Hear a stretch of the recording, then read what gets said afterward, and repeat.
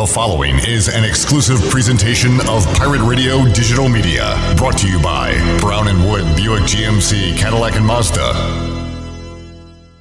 Hey Pirate Nation, this is Tom Brown from Brown & Wood Cadillac. We've been serving the Pirate Nation in Eastern North Carolina for 83 years. We have 4 brands, 3 generations, 2 showrooms, and 1 goal to make sure you leave a happy customer. We're located on Greenville Boulevard next to the Convention Center, or shop us online at brownandwoodauto.com.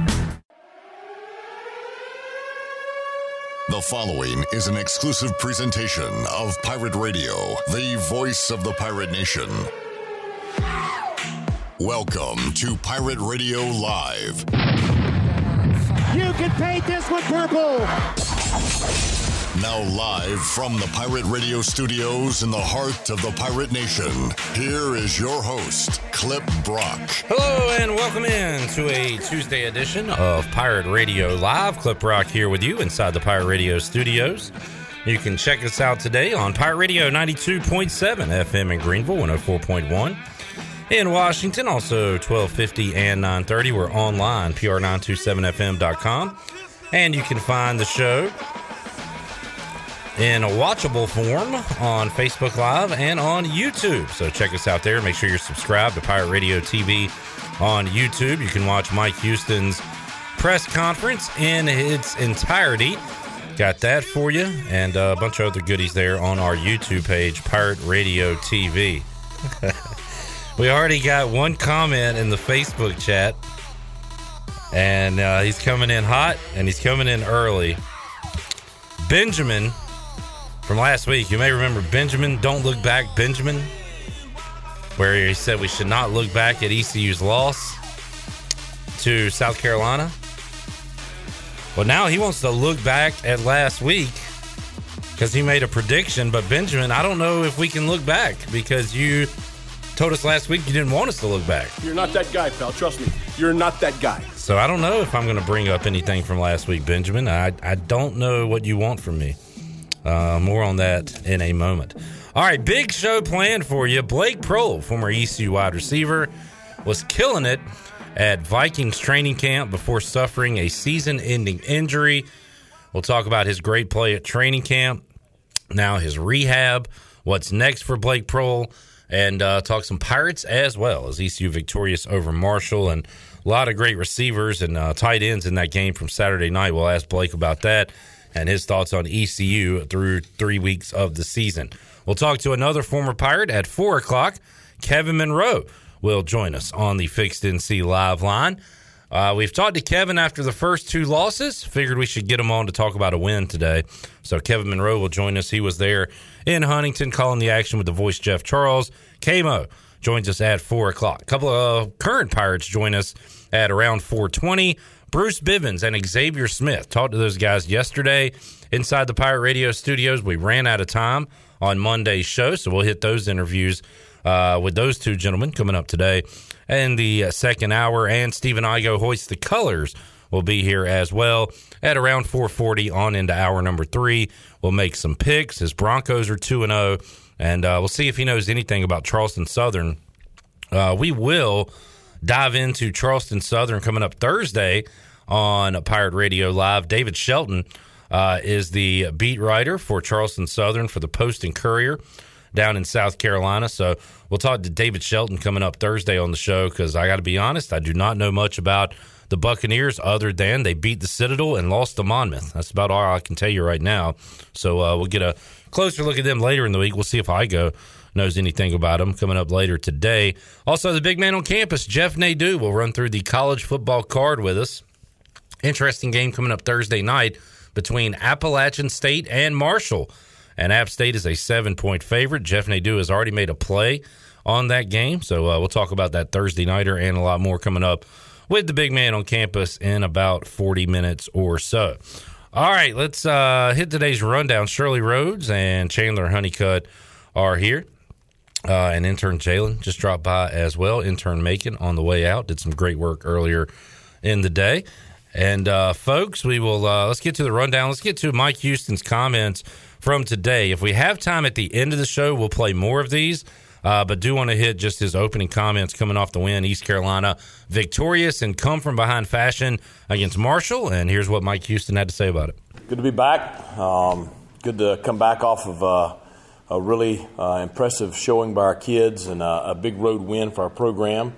I know everybody is, the best feeling in the world. Saturday night is a great scene in our locker room and just an incredible time with the players after the game, and it made for a really enjoyable plane ride home. So, the food tastes better today. The sun is brighter, and the air is a little more fresh, and so it's winning helps a lot of things. So excited to get a big road win over a very, very good opponent in a very challenging atmosphere and situation. Should be a win we can build on, and looking forward to being back at home this weekend in front of a home crowd in Dowdy-Ficklen Stadium, expecting a large crowd, and excited about the matchup with Charleston Southern. Winning indeed cures all, and this is a great opponent to have following a win, I think, Charleston Southern, because you can build on it, pick up another win, which will give you 2 positive, upbeat weeks before you play the conference opener against Tulane coming up next Saturday, 3:30 at Dowdy-Ficklen Stadium. So Pirates getting back to work this week. We talked to the guys in the Players Lounge yesterday. Seems like they had the right mindset, the right head on their shoulders, that they're not going to celebrate that victory over Marshall all week. They're going to get back to work and try to turn it into something. We talked to The Voice about this earlier in the season, I think going into the South Carolina game, that ECU's had a win here and a win there over the last few years, but have been unable to really stack wins together. And now you got an opportunity to get 2 in a row, and you can turn that into 3 in a row and then just keep it going from there. But 1 week at a time. Up next is Charleston Southern for East Carolina. We will have more Mike Houston comments if we have time coming up later on in today's program. All right, number 2 on today's rundown, relax. RELAX.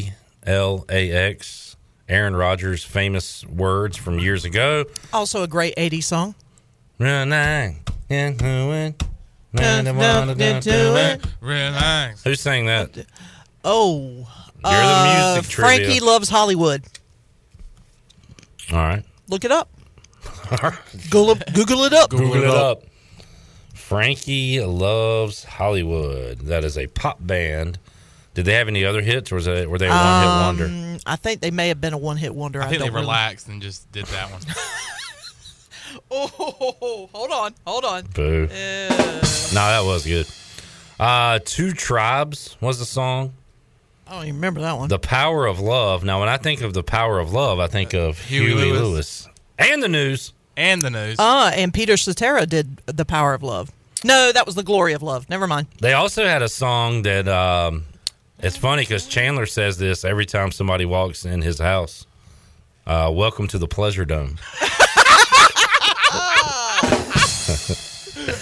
Welcome to the Pleasure Dome. Mine is Welcome to the Thunderdome.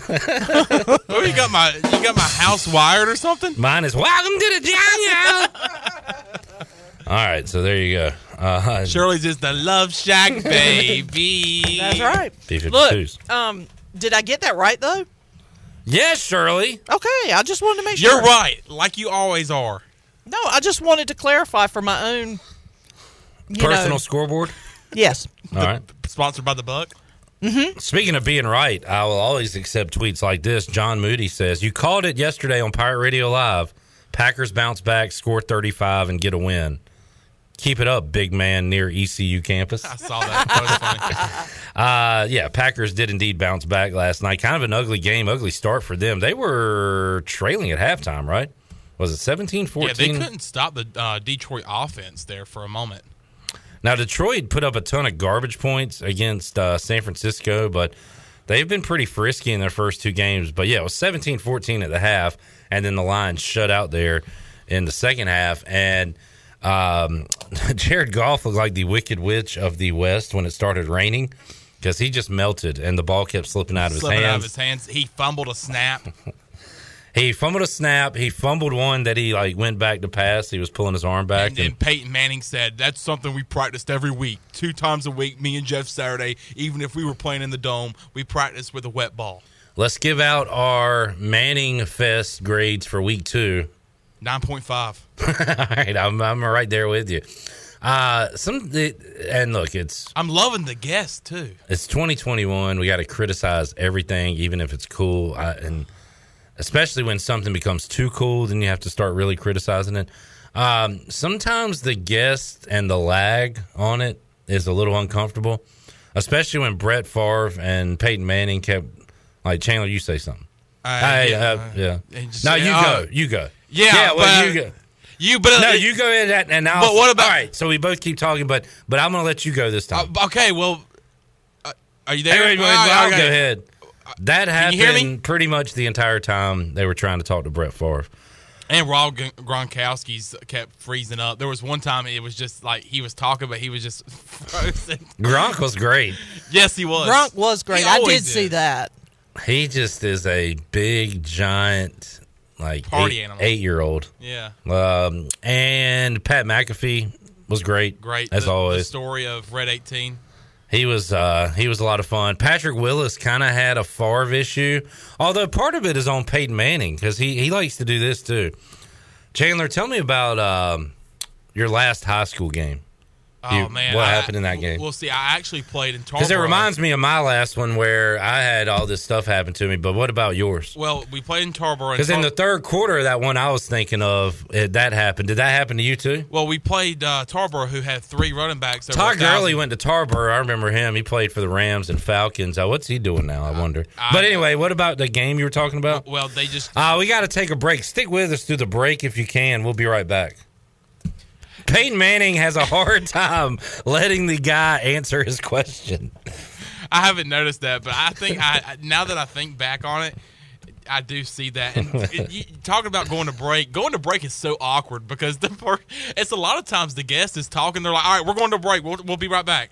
Pat McAfee twice did Peyton say that was a good punt, and it would just be silence, and it would go to break. And I don't know if Peyton was actually playing with him and just wouldn't say it, but I think it was more of Peyton didn't hear it, and then it just goes to break immediately. And but having said all that, it is awesome. They were able to handle a game that really got away last night due to Peyton, Eli, a little bit of Eli, and Pat McAfee is who I was thinking of. And by the way, Steve Hill, Shirley, you were wrong. Oh. What? Frankie May Love Hollywood, but the group is called Frankie Goes to Hollywood. Well, I was close. Jeez. I'm just saying. They love it so much that they went there. So anyway. They're still there. There's that. Another A+. And then Peyton Manning talking about Tom Brady having his house wired. And that was a great segment there. And then said that he would have to gather his offense in the in the farthest corner of the showers so the bug wouldn't pick up on what they were saying. He said the Patriots had the whole place bugged. Eli was like, yeah, we played in Lucas Oil Stadium in the Super Bowl against the Patriots. Were you guys afraid that they just left the whole place bugged when you got back in the offseason? So I thought that was pretty funny. Led to a great conversation. So that was awesome. Big fan of that. I've been a big fan of the Carolina Panthers the first 2 weeks of the season. They are one of a handful of teams, Chandler, that are 2-0 against the spread, but I'm a little nervous about seeing 7.5. Yeah, I don't like that, especially in the National Football League. That's very high. Davis Mills starting at quarterback. The Texans stink, but they've been very feisty in their first 2 games. They played Jaguars, and then they played the Browns on Sunday. Yeah, I mean, they were in the game against the Browns. They took it to the Jaguars. Total is 43.5. That's a very low-scoring game. I'm going to do that thing where I try to see if it's 43.5 and a 7-point spread. 27-20 would be 47. 25-18. There we go. So can the Texans get to 20? Panthers defense has been fantastic this year. That'd be impressive if they can, especially with Davis. Is it David Mills? It's Davis. Now you're disrespecting their starting quarterback. I'm starting to really lean towards bulletin Houston. board material. They're going to pick this up. Davis Mills. So if they can get to 18 points, let's see, the Panthers have given up 14, and then they also gave up 7 on Sunday. So I'm not going to do the math. But, I mean, yeah, that'd be impressive if they can get to 18, 20 points. What math are you not doing? 14 plus 7? And then divided by 2. 21 divided by 2? Yeah. 10 and a half, 10, yeah. Something like that. 10 The Panthers actually defensively are leading the league in many categories, some of the biggest categories when it comes to defense. That young defense, I'm telling you, I love it with Brian Burns and then Hassan Reddick complimenting him on the other side. So the biggest thing I want to see is offensively. How can we do offensively on the road? Thursday night, short week. Tony Dunn says lock. I'm taking the Texans. Oh, no, it's the Dunn lock of the week? Dunn lock. I can't wait to see what the Brock lock of the week is this week. We'll have that for you later in the week. Blake says, regardless of a Panthers win, what's the over-under for Christian McCaffrey fantasy points? 25 and a half, 24 and a half. I was going to say like 22 and a half. The baseline is 20, pretty much. Yes. PPR league especially. He's going to get the ball. Don't worry about that. He's going to get it a lot. So there you go. Panthers and Texans coming up Thursday night. Let's take a quick look at the MLB playoff races. Thank you to the Baltimore Orioles, the worst team in baseball, for beating Philadelphia last night. That helps out the Braves. The Braves now have a 3-game lead over the Phillies thanks to Atlanta's win over Arizona. So that race is still going on. The Braves and Phillies will play a few games next week in Atlanta. We'll see if how close it is when they meet up next week. Central Division's over. That'll be the Brewers division. There's a great race in the West between the Giants and the Dodgers. Giants up 1 game. Both of those teams have clinched a playoff spot. So the wild card's either going to be the Giants or the Dodgers taking on, it appears to be the Cardinals. St. Louis, 3 games up on the Reds, 4 games up on the Padres, 4.5 on the Phillies. AL wild card is still going on in a tight race between the East teams, and right now the Red Sox have an advantage. Blue Jays are a half game up on the Yankees. A's are 2 games back. Igos Mariners 3 games back, still with a chance. So those are the teams alive there. And in the AL East standings, the Tampa Bay Rays run away with the East. The White Sox have ran away with the Central a long time ago, and the Astros are going to end up winning the AL West. So that is a look at the standings, looking at the Buccaneer Music Hall scoreboard. 1 game going on now. That is the White Sox and the Tigers tied at 2. Games with playoff implications tonight. Once again, the Orioles and Phillies play 7:05 ESPN Plus, and you can hear it here on Pirate Radio. Yankees are home against the Rangers. The Mets and Red Sox play at Fenway at 7:10. Blue Jays lost last night to the Rays. They play them again tonight in Tampa Bay. Dodgers and Rockies in Coors Field. The Braves and Diamondbacks once again. Mariners and A's, huge one for Igos Mariners. They beat the A's last night. And then Giants Padres coming up on FS1 at 10:10. So there's a look at your Buccaneer Music Hall scoreboard, brought to you by Da Buck. Da Buck. Let's take a timeout. We'll come back. When we return, we'll talk to former ECU wide receiver Blake Prohl. We'll talk about how his injury rehab is going after a tough one. He was playing great at Vikings practice. We were seeing highlights every single day, and then suffers a freak injury. We'll talk about that, and we'll talk about the Pirates when we return with Blake Prohl. He joins us after this timeout.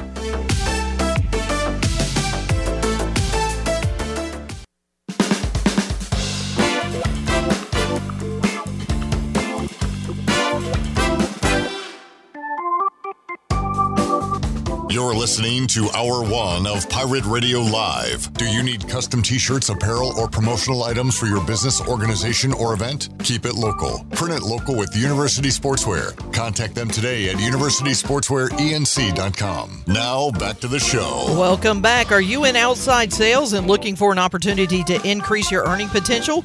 CopyPro has been in Eastern North Carolina for over 45 years and continues to grow each year, and they are in need of more sales professionals with a desire to potentially potentially make a six-figure income. Do you have what it takes? Visit copypro.net today to submit your resume and to learn more. Now let's head back into PRL. Here's Clip Barat. Alrighty, back with you on Pirate Radio Live here on a Tuesday. Still to come on today's show, Kevin Monroe, former Pirate, now the color analyst on the Pirates IMG Learfield Sports Network. He'll join us at 4 o'clock. Steve and I goes in later on. We got some current Pirates joining us in the Players Lounge, Bruce Bivens and Xavier Smith. And we'll look at week 4 of the college football card with Jeff Nadeau coming up next segment. But right now, we'll head out to the Fixed NC Live line and talk to a former ECU wide receiver, Blake Proehl, joining us today on the program. Blake, great to catch up with you, man. How you doing today? I'm doing great. Thank you guys for having me. Yes, sir. And Blake, well, let's talk about the bad news, man. We were following you this offseason and, following the Minnesota Vikings team account, the beat writers accounts, and it seemingly every day had a highlight or two of you making a play and making a great catch, running a great route, and you were well on pace to be, at the very least, a Vikings practice squatter, but potentially making that 53-man roster. And then the freak injury happens, and in an article I read, Blake, it said your knee buckled in a non-contact fashion during a one-on-one drill. You can verify that or not, but man, tell us about the great camp you were having and unfortunately how it all came to an end over the summer. Yeah, it was going really well. It was towards the end of camp, and we were having a joint practice with the Denver Broncos. So, it was a one-on-one towards the beginning of practice, and it was non-contact. It was a pretty harsh cut that I tried to cut off, one leg with, which isn't smart, but it was a lot of adrenaline, first joint practice and stuff like that, and I had been doing really, really well. So, I think it just kind of got the best of me, and yeah, my knee buckled pretty good, and it was pretty nasty, to be honest with you. But I'm just rehabbing now up here, and so the camp. As far as the camp though, yeah, I was getting the offense down, getting reps with the twos, sometimes the ones, depending on the day and stuff like that. So the good thing is, I'm here. I'm in meetings. I go to practice. I lift. I have treatment. I'm on IR. So so I'm still grateful to be here, and because I was a free agent, so they easily could have sent me home with an injury settlement or whatever. So I had to be doing something right, I guess. But yeah, it's going well. That's awesome. So you're on IR. Are you still? But you're still there with the Vikings? Yeah. Okay. I got yes, sir. So yeah, I'm there every day. That's great. What is the? You went over a little bit of it there, but what's the day-to-day like with your rehab, Blake? And what is the outlook on you, getting back on a field, running routes, catching balls again? What's the timetable look like on all that? Yeah. So it's kind of like an ACL. It's just a little bit extra. Like I kind of did a little bit more this time, but it's the same kind of timetable as an ACL. Maybe adding a few months, but by next training camp / OTAs, like I've talked to them. I should be like running routes and all that by OTAs, but they probably will save me a little bit for camp. Is from what they've told me. So right now I'm just kind of like taking my time and making sure I do everything right so I can be back at the same level I was, or obviously like I want to be better than I was physically and mentally for next camp, and kind of hit the ground running to make the active just like I was on track to do this time. So, Blake, you've always had a great resource there, obviously, in your dad, the great Ricky Proehl, and through the draft process, through the training camp, I'm sure you had a lot of questions. He had advice for you. And now, how about during the injury process? This is not, the first time you've dealt with an injury. You had one earlier in your career here at ECU, if I'm not mistaken. So you've been able to bounce back before. You can do that. But how much has he and maybe some other people that have gone through that before helped you out through this? Yeah. Well, the funny thing is, I do go to my dad for lots of advice, but injuries is one where he was lucky. He played 17 years and never had surgery one time. Wow. So So for me, like, he is very smart, and he played through injuries and stuff like that. So he knows the game and knows the body well and how to perform through injuries. But this specific one, it's tough. You know, there's common sense things that he knows, but I really listen to the doctors who, you know, because this was a pretty big injury. So it's funny that you said that, though, because my dad, luckily, he didn't really have to go through surgeries or anything like that. That's nuts. I knew he had a long career, Blake. Couldn't imagine he got through it surgery-free. That's unbelievable. Yeah, it's crazy. But I'm thankful for a lot of my trainers here. I mean, we have one of the best medical staff here at the Vikings, one of the best surgeons here, and a lot of my teammates. I mean, I'm really close with a lot of my teammates. I know Adam Thielen is somebody I'm pretty close to now, and he's been through some injuries, and he's helped me a lot just mentally and coming in every day with the same attitude. It's really good to have people like that to talk to every day and be around and go to practice with and be in meetings. But it kind of keeps me busy. And then I love treatment because I'm getting better every day. Even though it sucks and it hurts, I'm able to get better and push through some pain. And the next day I feel that much better. So I just kind of take it one day at a time. That's great to hear, and great you have a solid attitude about it, Blake. And I was going to bring up Adam Thielen, another undrafted free agent, and if there's a bar set for undrafted free agent receivers, that's the one you want to look at. That's the one you want to be like. He has put together an incredible NFL career, still getting it done this year. I think he has 2 touchdowns in 2 games for you guys, and he's got to be a great resource, and then, as you said, a great friend for you to talk to about what you need to do to have a successful NFL career. Yeah, no, he's awesome. If there's a place that was meant for me, it was definitely the Minnesota Vikings. You know, this is the organization is, you know, they're not as much as, like, you know, whoever we drafted gets first dibs. It's kind of like, that's why Adam is who he is. He worked his butt off to get where he is, and they see a lot of him in me. It's funny, they kind of call me Thielen 2.0, but it's you know, I really just study him like everywhere. Even right now, I'm on a scooter during practice on the grass watching practice, and I just study how he runs his routes, study how he films, how he watches film, and there's a lot of things, little things off the field that he does that separates him, and that's why he's so successful on Sundays. And it's crazy to watch that process, but it's not just him too. It's also Justin Jefferson. We got somebody, his name's KJ Osborne. I mean, there's a lot of people for me to learn from, even Kirk Cousins. Like, even though he doesn't play my position, he's just the things that they do outside of the field that translate to their game is crazy. So I'm just, like I said, thankful to be around it every day and have relationships with those guys. Blake Proehl joining us. Blake, I'm going to talk about the Pirates win in a moment, but I just thought about this. So let's see, a couple Saturdays ago, ECU loses on a last-second field goal to South Carolina. Week 1, the Vikings lose in overtime on a kick to the Bengals. Week 2, the Vikings miss a kick at the end to lose the game.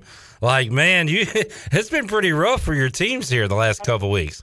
I can't even tell you, like, I am like almost had a heart attack like 2 weekends in a row. Like, the first one, like you said, the first weekend happened at ECU, and then the next day we do the same. It's like, golly, I can't even like catch a break. And then obviously I was super excited. So it was like a roller coaster this past weekend when ECU. I was on the phone with Tyler Snead after the game in the locker room, like celebrating with him over FaceTime, which was really funny, and it was awesome. And then next thing you know, we missed the field goal, but we got a great team and a great roster.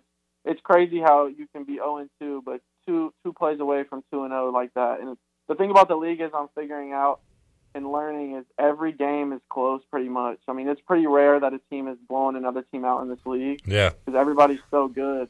So that's the difference, though. You know, you got to win those games that are tight, but we're moving on now. I mean, we got the Seahawks at home. So that'll be a challenge as well, but I'm excited to watch our guys compete for sure. The Seahawks love to play tight, wild ball games too, so go ahead and expect another one. Get the heart pills ready for Sunday. We'll be ready this time. Blake, man, you know, at this point for ECU, Tyler Snead and C.J. Johnson are pretty household names for ECU fans. How about a guy, and Audio Matosho's been in the program a while, But, man, he took a step forward there late in the game for East Carolina on Saturday night. And then Shane Calhoun, the tight end, 8 catches, 114 yards, and a touchdown. It was awesome to see Holton Ahlers not just relying on, the old faithfuls he's gone to in the past. The Pirates had a lot of guys stepping up the other night. Yes, sir. Those guys have been putting in the work.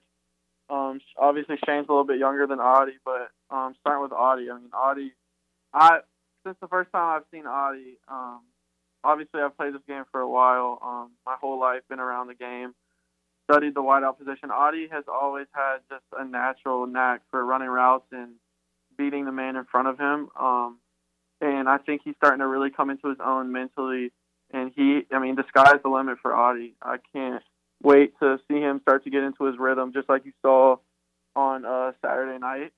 And it'll just get better and better as he starts to grow into that role, because it is like a rhythm thing. And I think he is growing into that, because he can be so good of a receiver, especially for ECU and the way we like to throw the ball, especially when we get going. And Shane, Shane's since he came in, he's a little bit younger, but he's a beast as well. And you guys got to see that Saturday too. And like you said, when Holton's able to rely on guys and he trusts everybody around him, that's when Holton is able to do what he does, and run around and make plays like that. And that helps Tyler and CJ as well, kind of get pressure off their backs when, defenses might be shadowing them. So I think it's the beginning of something great.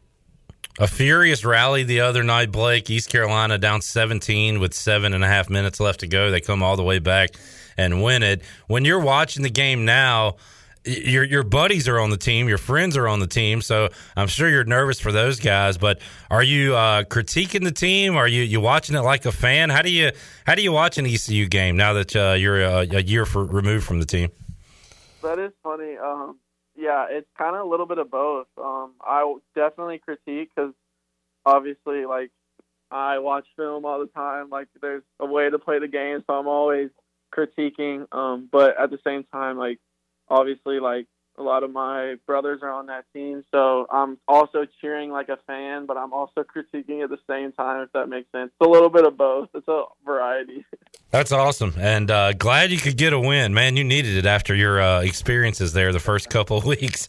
Talking to Blake Proehl. Blake, great to catch up with you, man, and hear your spirits are high. You're going to bounce back from this, and you know it, and I can't wait to see you back on the field. Like you said, and like I said earlier, you appeared to be playing great in training camp. So one day at a time, right, Blake, to get back on the field eventually? Definitely. Yes, sir. One day at a time. Blake, thanks for joining us, man. We'll keep in touch, do it again down the road, but we wish you the best of luck. Thank you. There is Blake Proehl, former ECU wide receiver. How about that, Chandler? I thought about it as I was talking to him, that little sequence with ECU losing on a field goal, Vikings losing on a field goal, next week Vikings missing a field goal. Yeah, it's been 2 straight tough weeks for the Vikings. Ah, man. They and now they got Seattle coming up. Yeah, and Seattle likes to play those wild games that come down to the end. So the Vikings are just going to be that team, it looks like, this year. Yeah. We'll see if they can win a few close ones at the end. All right, let's get a break in. We'll come back when we return. The big man on campus, Jeff Nadeau. Looking forward to Thursday night. Not only do the Panthers play, we got App State and Marshall. Should be a good game. Jeff already has a pick on that. And we'll find out what it is coming up and go over the rest of the slate as well. When we return, a lot of college football talk on the way with Jeff Nadeau after this.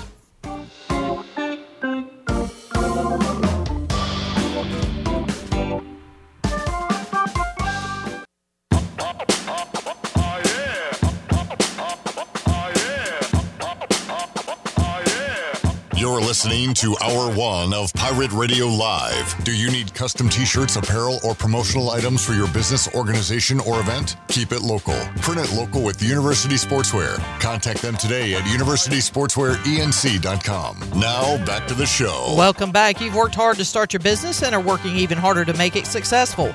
And that's why it's important to have a bank in your corner when you need them. As the business world throws you curveballs, Select Bank & Trust is here to be responsive to your needs. Select Bank's team of local bankers can make local decisions and cares about you, the customer. Get the business services that are right for your business today with Select Bank & Trust. Bank local, bank select. Now let's head back into PRL. Here's Clip Rock. Back with you on Pirate Radio Live. We'll get to our ECU report brought to you by Bud Light in a moment. There is a weird thing going on between Washington quarterback Taylor Heinicke and Heineken. Heinicke! He's trying to get that Heineken endorsement. He said today he's working on it, but they won't budge. At some point, I'll start calling out Bud Light.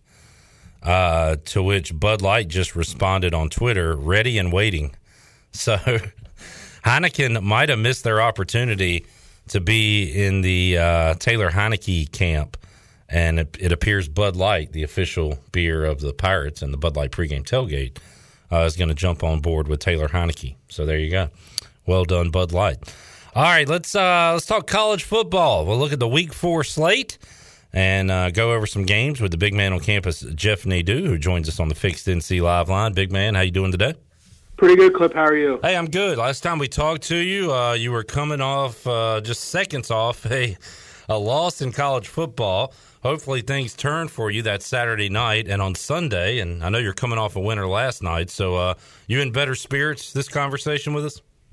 Well, I mean, I didn't have a great weekend, but I definitely found some winners late. I hit with a total on Saturday night. I hit with I had the Ravens. I had the over in the Viking-Cardinal game. You touched on the win last night. I had a couple of losses thrown in there, but, you know, I had a small losing week. But all of a sudden, I actually, from your call on, I did okay. Jeff, question on the East Carolina line. They're playing an FCS opponent this week, Charleston Southern. When do we usually start to see those lines trickle out, Jeff? I haven't seen anything yet. Maybe it's out there and I just hadn't seen it. But when do we start to see FBS versus FCS lines during the week? Yeah, you won't see them until Friday. You know, when you look at where the line should be, I don't know. I mean, Charleston Southern's actually not a bad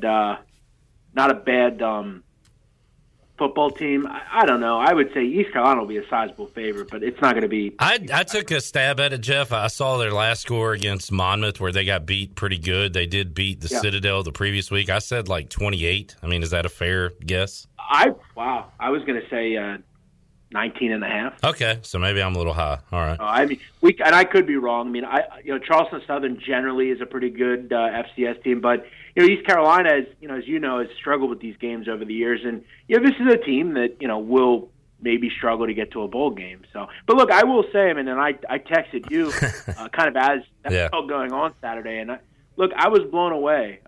It was kind of a surprise thing to a lot of people, and I think I can use it to my advantage this week with Marshall. So.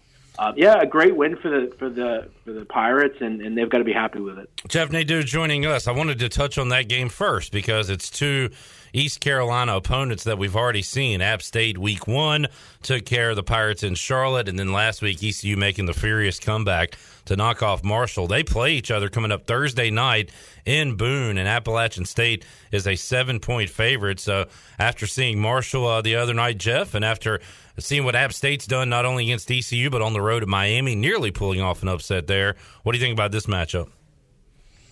Yeah, I actually I played Marshall here. I took 7.5 down to 7. I think that's a okay number as well. I just kind of had this pegged as a close game.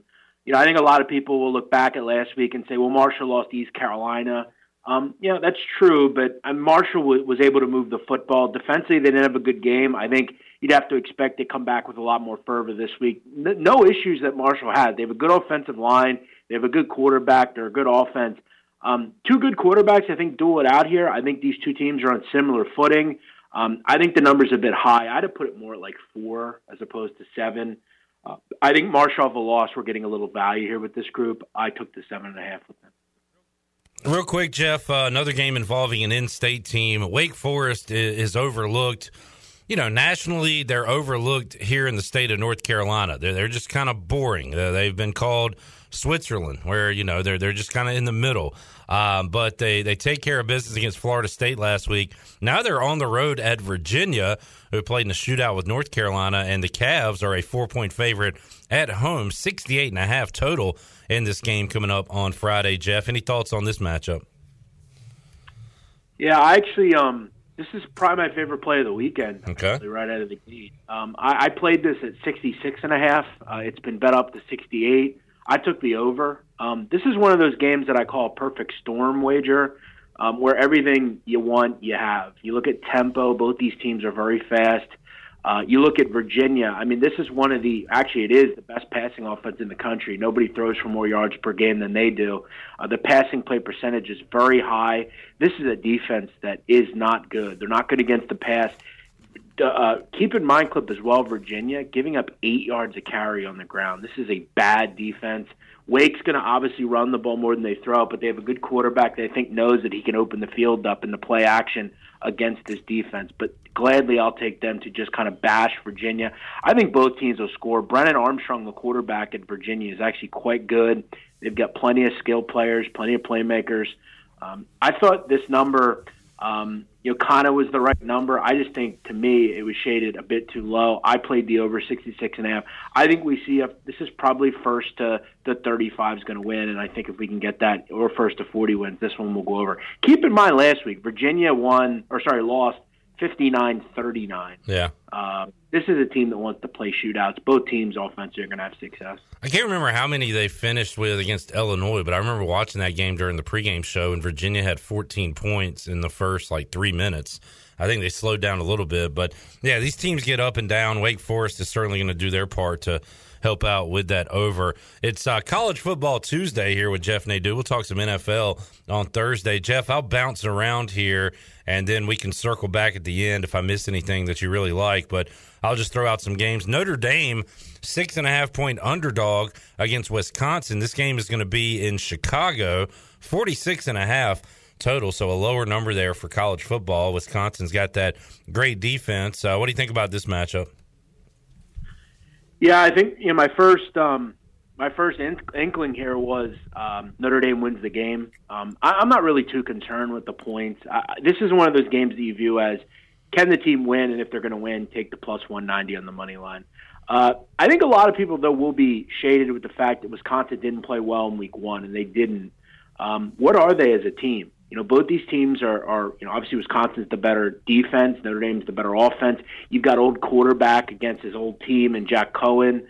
I think it's a really interesting matchup.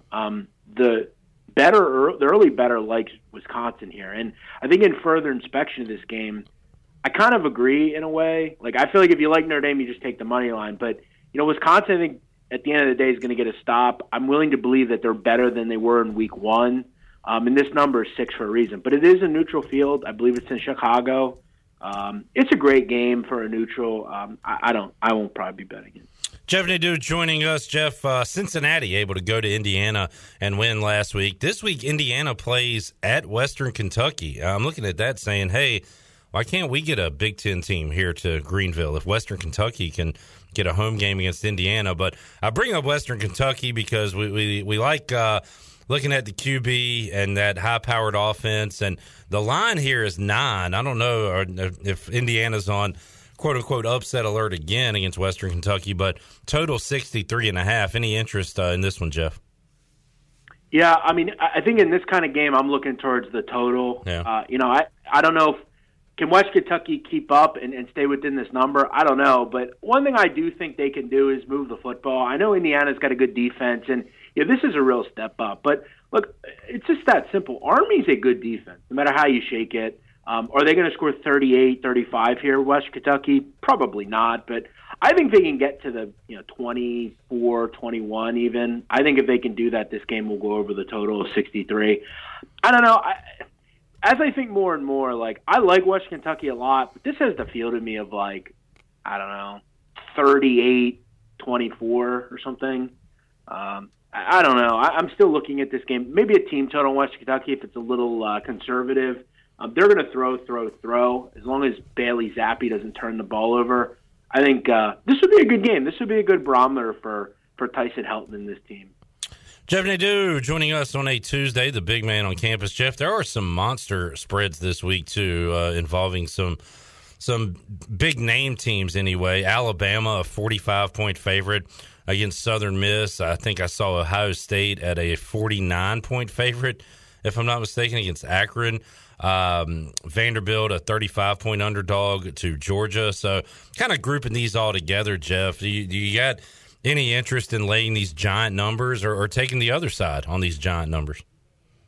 Well, I think with Alabama, I'm not real interested in laying big numbers with them. It seems like they kind of lose interest in second halves against teams like this. Keep in mind, Alabama has Ole Miss on deck. That's kind of an interesting game, I think, for them. Yeah.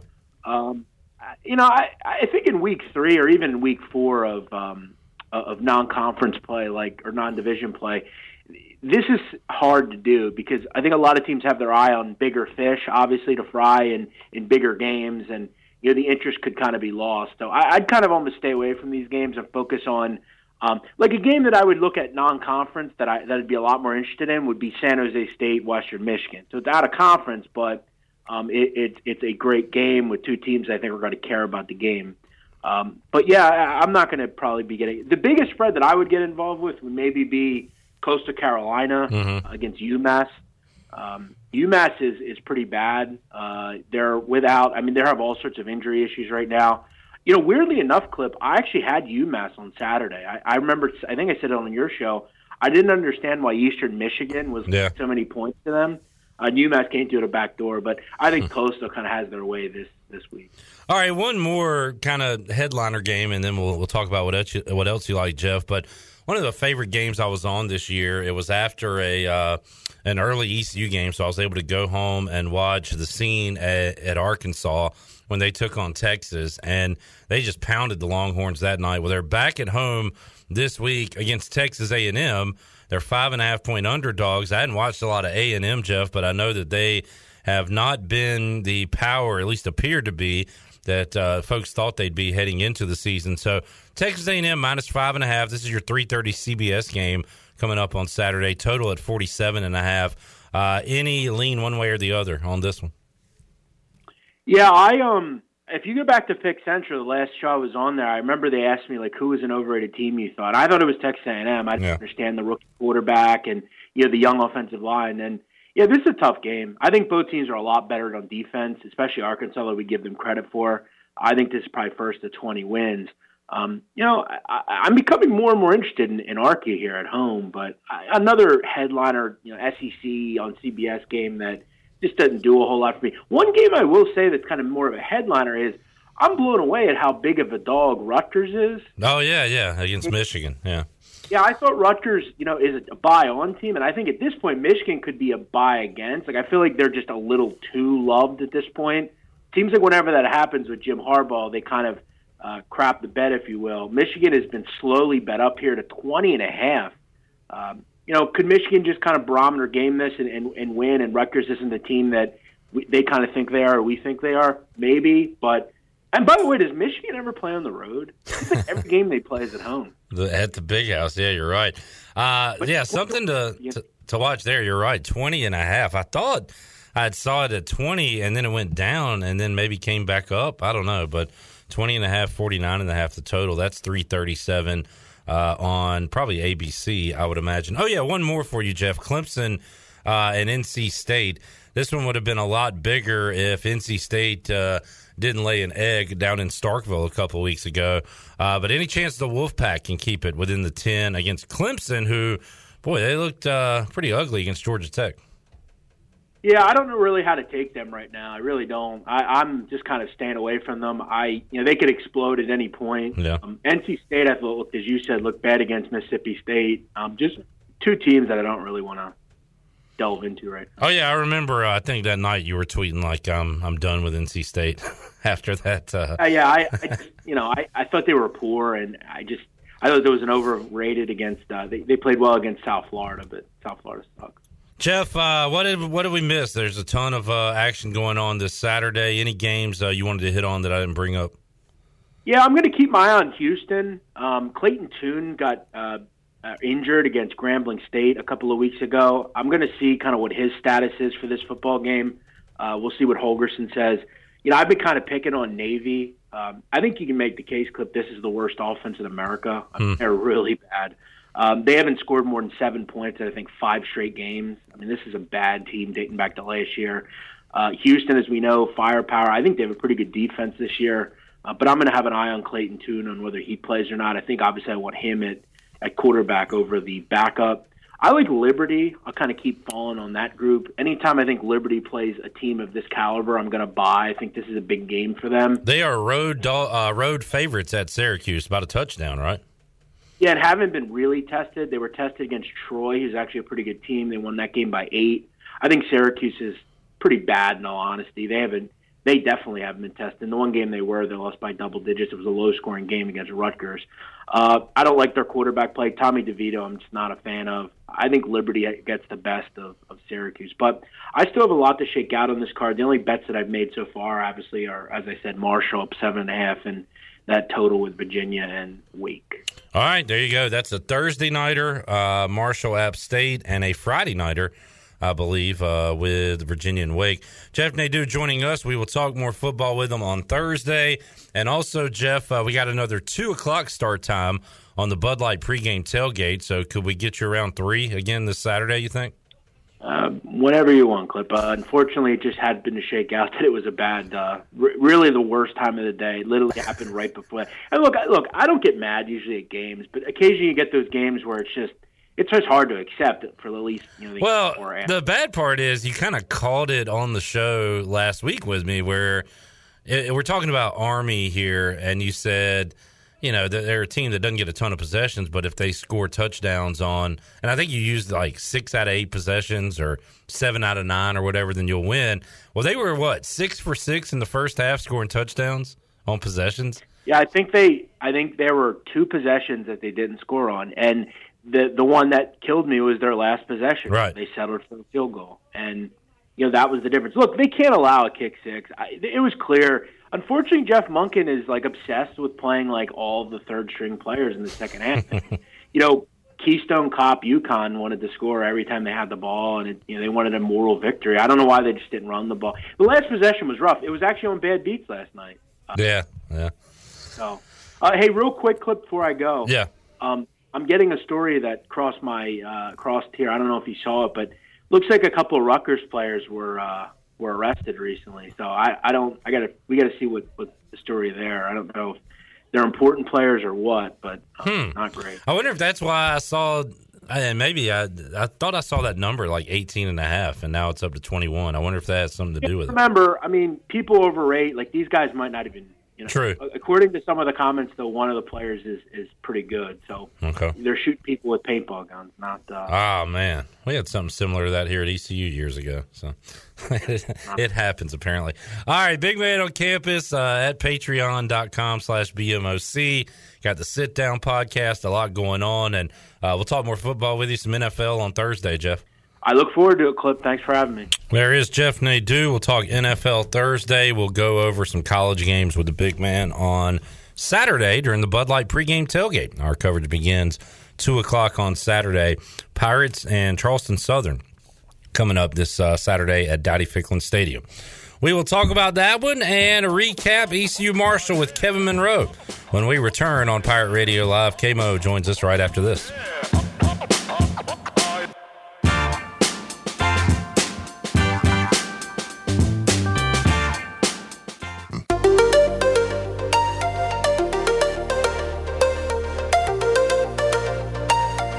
You're listening to Hour 2 of Pirate Radio Live. Save lives, be a hero, and make $1,000 your very first month donating plasma at Grifols Biomat USA. Start now at Biomat USA on 505 South Memorial Drive. A better donor experience and better pay. Now, back to the show.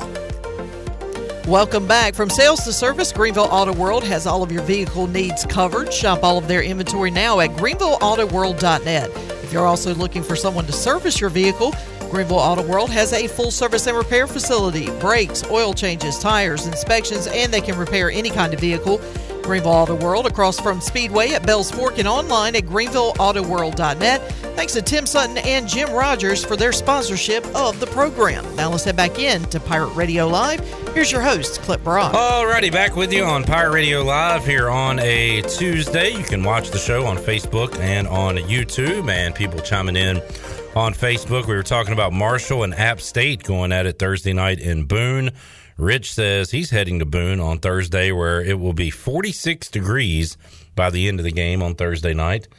That football weather creeping in as we get ready for week 4 of the college football season. It'll be the Pirates and Charleston Southern going at it at Dowdy Ficklin Stadium, 6 o'clock on Saturday. And Kevin Monroe will be on the call alongside the voice Jeff Charles. And we've had Kevin on to talk about a couple of losses. Figured we should get him on after a big Pirate win on Saturday. Kevin, how you doing, man? I'm doing Clip. Good, Clip. How you doing? I'm doing great. And I texted you after the game, Kevin, while we were doing the 5th quarter. And I said, I'm happy for the coaches, happy for the players. I'm happy for you. I'm happy for me. Everybody's got at least a little bit of stake in this, a lot more than others. But everybody needed that one Saturday night, Kevin, and a wild Pirate victory. You were there to call the action. And, man, what was that 4th quarter like? Really the second half of the 4th quarter like for you there in Huntington? It was just surprising. It was surprising how well the Pirates played versus how much Marshall just kind of gave up. And when I say gave up, I mean yardage-wise and score and points-wise in terms of the way they played ECU. It was just a total different half than it was the first half. They were able to get penetration in the backfield defensively, Marshall was, and they were able to do a lot of different things in the first half. In the second half, they weren't successful. They weren't successful stopping the run or the pass. And so it was just surprising to see ECU kind of turn it on and Marshall not be able to do anything about it, thinking that they were the 10-point favorites. They were the pick to win the game, pick to win Conference USA, definitely the better team on paper. And as the Pirates started to get in their rhythm and get going, Marshall couldn't do anything to stop them. It was pretty impressive.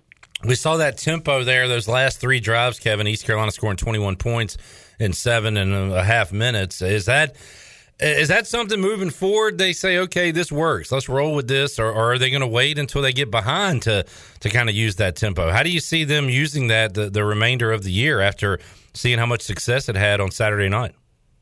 So I think the biggest issue people sometimes have with Holton Ahlers is that he holds the ball too long. It's kind of like being a Steelers fan, and watching Ben Roethlisberger play, when you just see him holding on the ball, and you want him to get rid of it. And so the difference is, usually Ben makes the right decision when it's time to let it loose, and sometimes Holton doesn't. And so from the very beginning of the game, you could tell Holton was getting the ball out quicker. That had to be something they were practicing this past week in practice. He was reading one half the field, and he was getting rid of the football. And so even when they weren't in tempo in terms of coming up to the line of scrimmage, he was still getting rid of the ball quick. And I think it makes him a better player when he doesn't think as much. When it's not there, you pull it down, you run it. When it's there, you make the throw. And he did a good job of that early on, and so that keyed into the rest of the game when they were able to run tempo because he was making good decisions. Some huge numbers for Ahlers. He got some help from some really good pass catchers on Saturday night. And, Kevin, there was a point in time kind of post Bryce Williams and current day where I just said, I'm going to stop talking and asking about the tight ends. It's just not a part of our offense. It is in the blocking game, but not the receiving game. And how about the other night? Shane Calhoun comes out. First 100-yard game, according to Tom McClellan, since Carlester Crumpler Jr. for a tight end. You got to go all the way back to the early 90s, Kevin, for a performance like that from a true tight end. And we saw it the other night. And, man, he was a major weapon for the Pirates offense. No, it was really impressive. And you're right. For years and years, Pirate fans have been asking, where's the tight end? I played with a lot of good tight ends. I didn't realize that was the first 100-yard game. That's pretty crazy. But, yeah, we've had so many good tight ends here, and it just kind of went away from it. It was that the spread offense comes along, and everybody's throwing the ball over the field. And you got guys like Shane Carden, making all these passes, all these different receivers, and the tight end kind of gets lost. And then it just stayed like that for a while.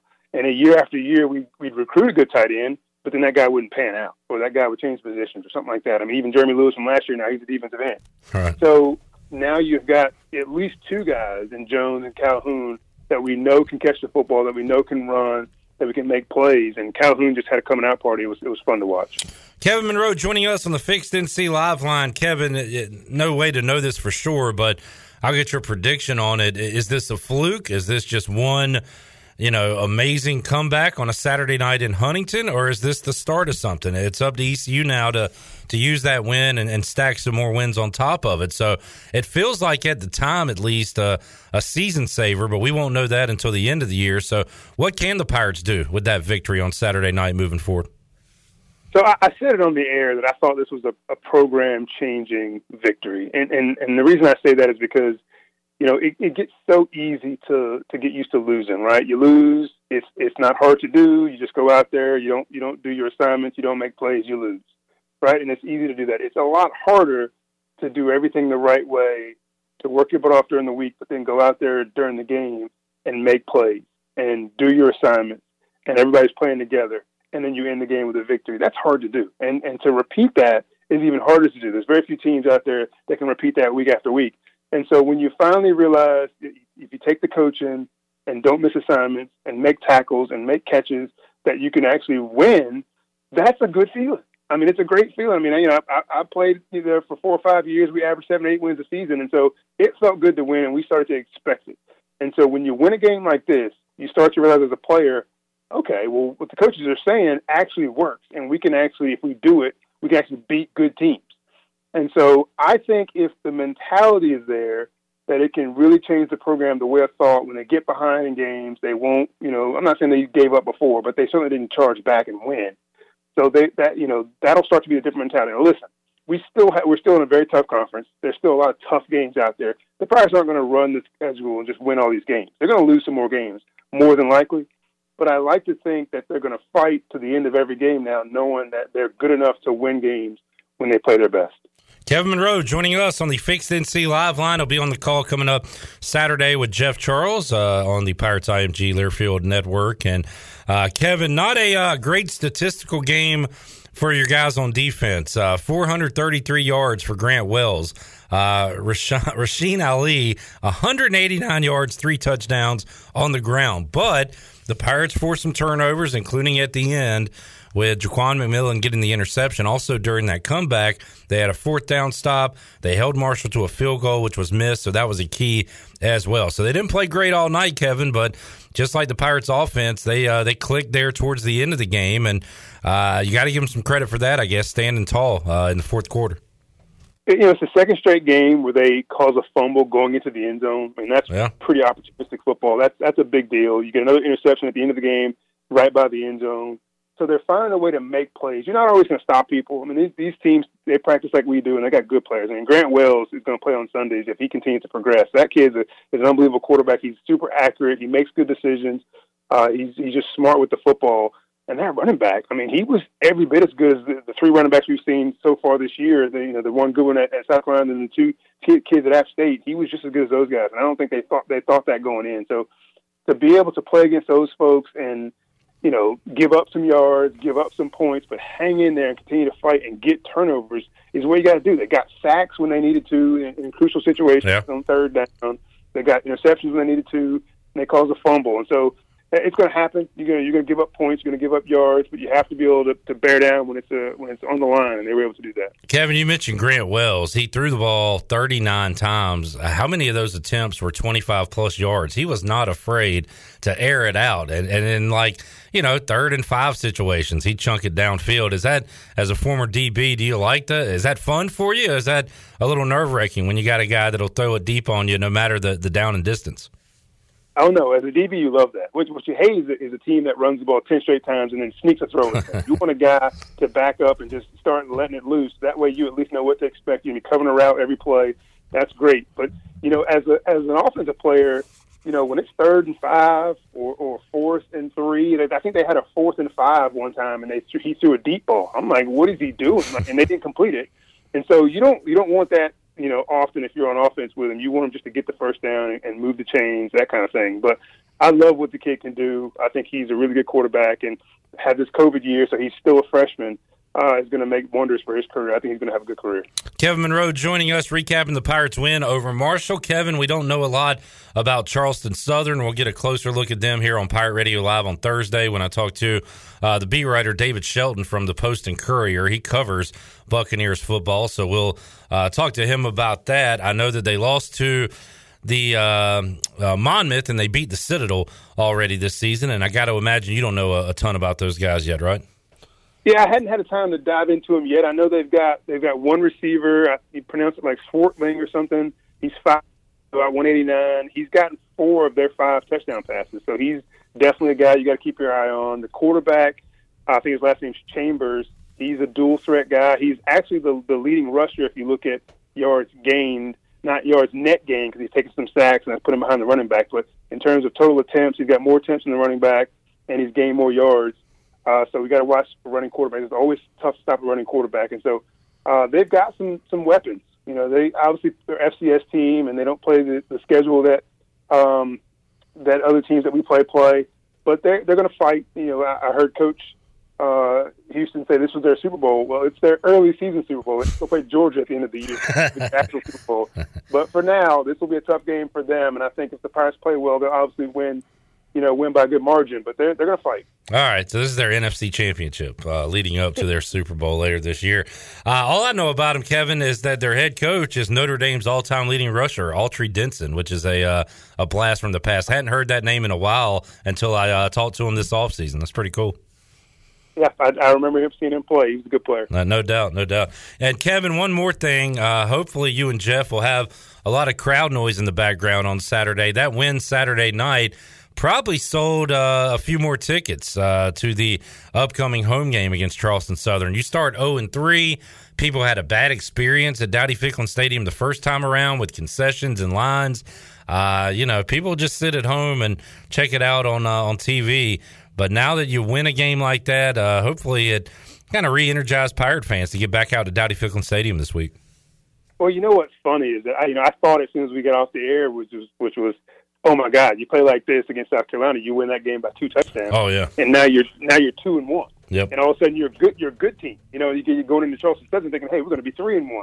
And so that just changes your whole outlook. We're still 1-2, but I think Pirate fans are starting to feel better about things after that win. And, maybe you're not coming into the stadium to see South Carolina or some big name, big conference team, but you're still going to come to a chance to see your Pirates play and also play a game where they're expected to win. So I would think that'd bring out some fans. So you're right. I think it should be crowded. I think it should be excited. And I think the Pirates, if they play well, should put up some big numbers.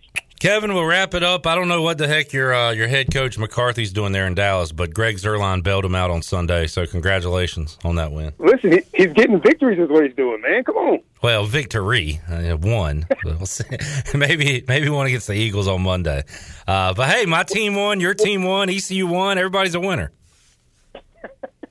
For now. Well, I was glad to see you guys beat up on the Giants. That's I hate that more than I hate you. Wow. All right. That's pretty strong. Kevin, thank you, man. Enjoyed it. Have a great call on Saturday. Appreciate it, Clip. All right, man. There's Kevin Monroe, former Pirate. Does a great job with the voice. Ball out! Calling games on the Pirates IMG. I forgot to bring that up with him. He's had a lot of ball outs this year with all the balls that Blake Harrell's guys are knocking away from the offense. Hopefully some turnovers coming up for the Pirate defense on Saturday. All right, some guys responsible for forcing those turnovers. Bruce Bivens and Xavier Smith. We got them coming up next inside the Pirate Radio Players Lounge. We were so chock full yesterday of interviews, we ran out of time. So you'll hear what Bruce and Xavier had to say about the win over Marshall and moving forward, trying to stack wins on wins. That's on the way when we return on Pirate Radio Live here on a Tuesday. Back with you after this.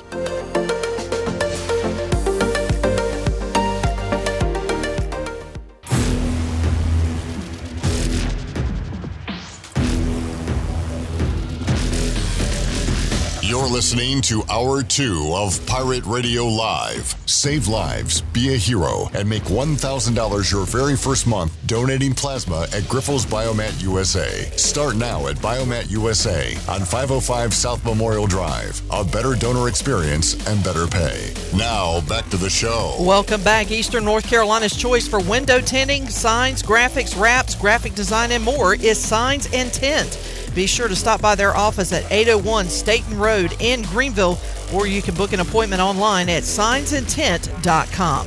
Now let's head back in to PRL. Here's Clip Barak.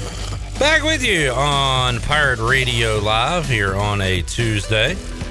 I want to play trivia, but I kind of want to save this question for tomorrow night. But maybe nobody playing tomorrow night is listening. All right, Chandler and Jalen, can we play trivia real quick? Sure. All right. J.J. Redick retired. I need Jalen to hear this too. Maybe he can read my lips. All right, so J.J. Redick retired today. He is 15th all-time in three-pointers made. Name the 4 active players that have made more three-pointers in their career than J.J. Redick. Yeah. All right, we're both going to go Steph. Steph Curry is 1.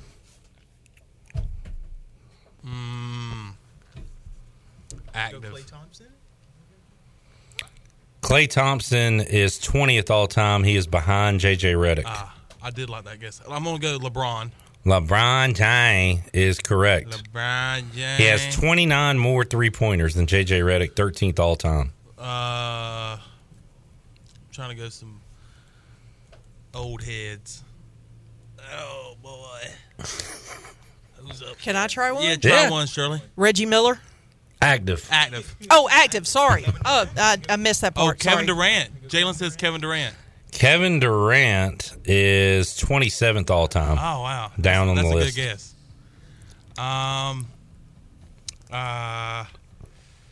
Let's go. Russell Westbrook. Let's go. No. Let's go James Harden. James Harden is 5th all-time. That is correct. So you got 3 and you need one more. There's one more. Melo. Carmelo Anthony. No. He's 33rd all-time. Oh. And this is exactly what I'm talking about right here. This guy gets no respect. Just, I've been on him from the beginning. My favorite player that isn't on the Hornets.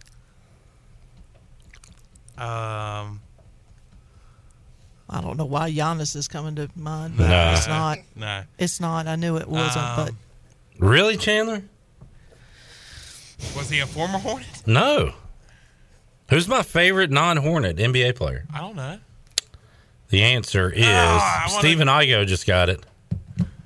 Damian Lillard.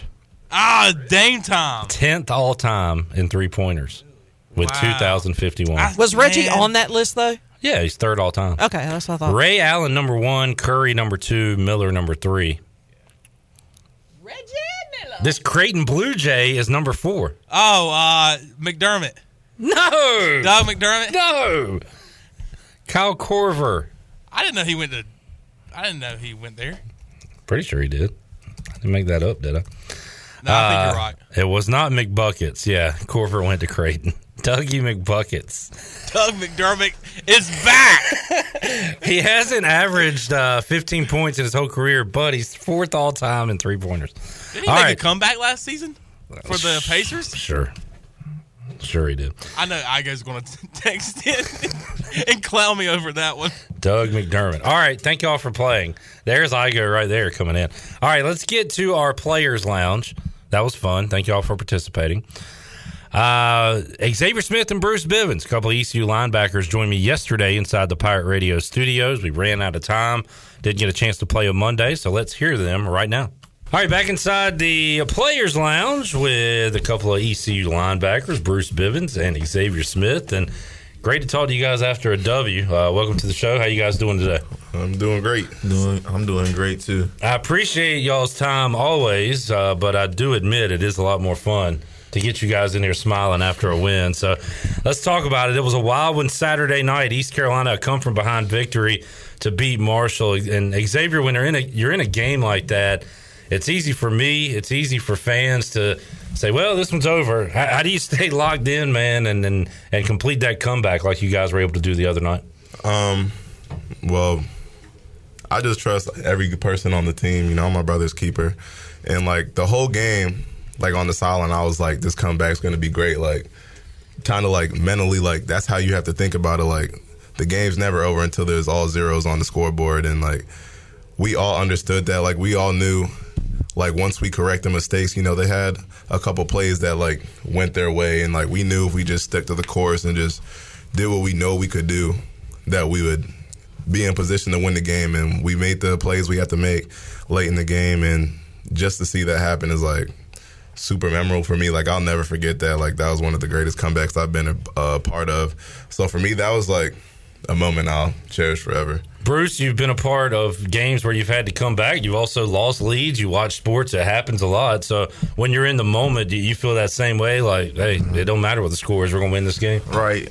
We knew we was going to face some adversity because, obviously it's a good football team. But, we stuck to our plan.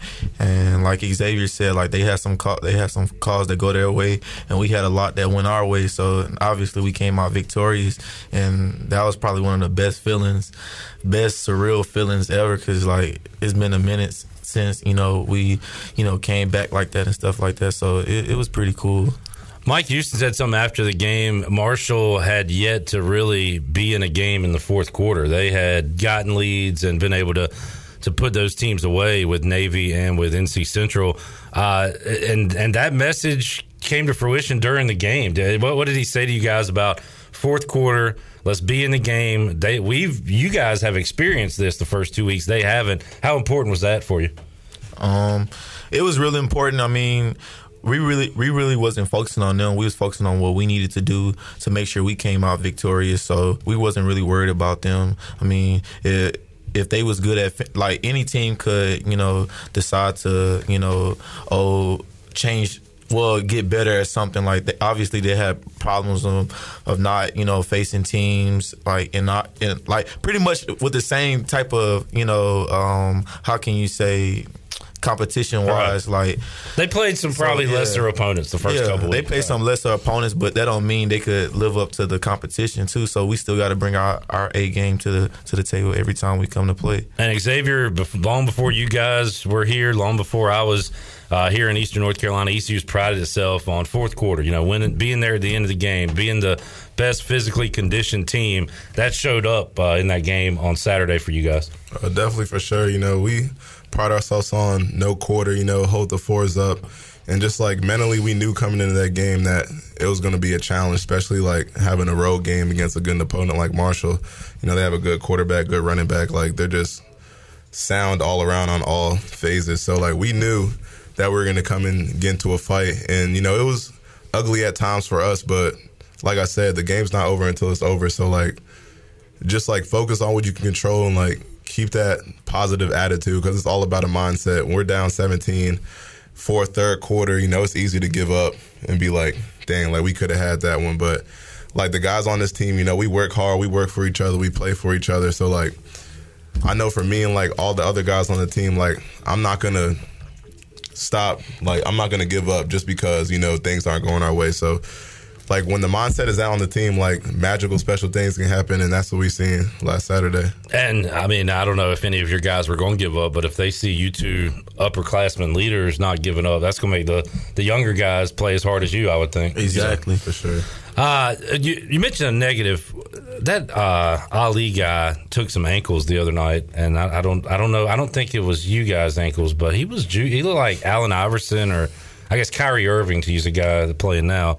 That dude was pretty shifty the other night. I mean, he was a good back. I mean, we played. He was a good back. We played a lot of good backs. Yeah. I mean, like, he just capitalized on the opportunities he had, like with anybody. So, I mean, kudos to him. Hey, I mean, y'all got the dub though, right? Yeah. Now, I asked Snead and Rajay about watching that last drive from the sidelines, and they said they knew y'all were going to get a stop, but they admitted they were a little nervous.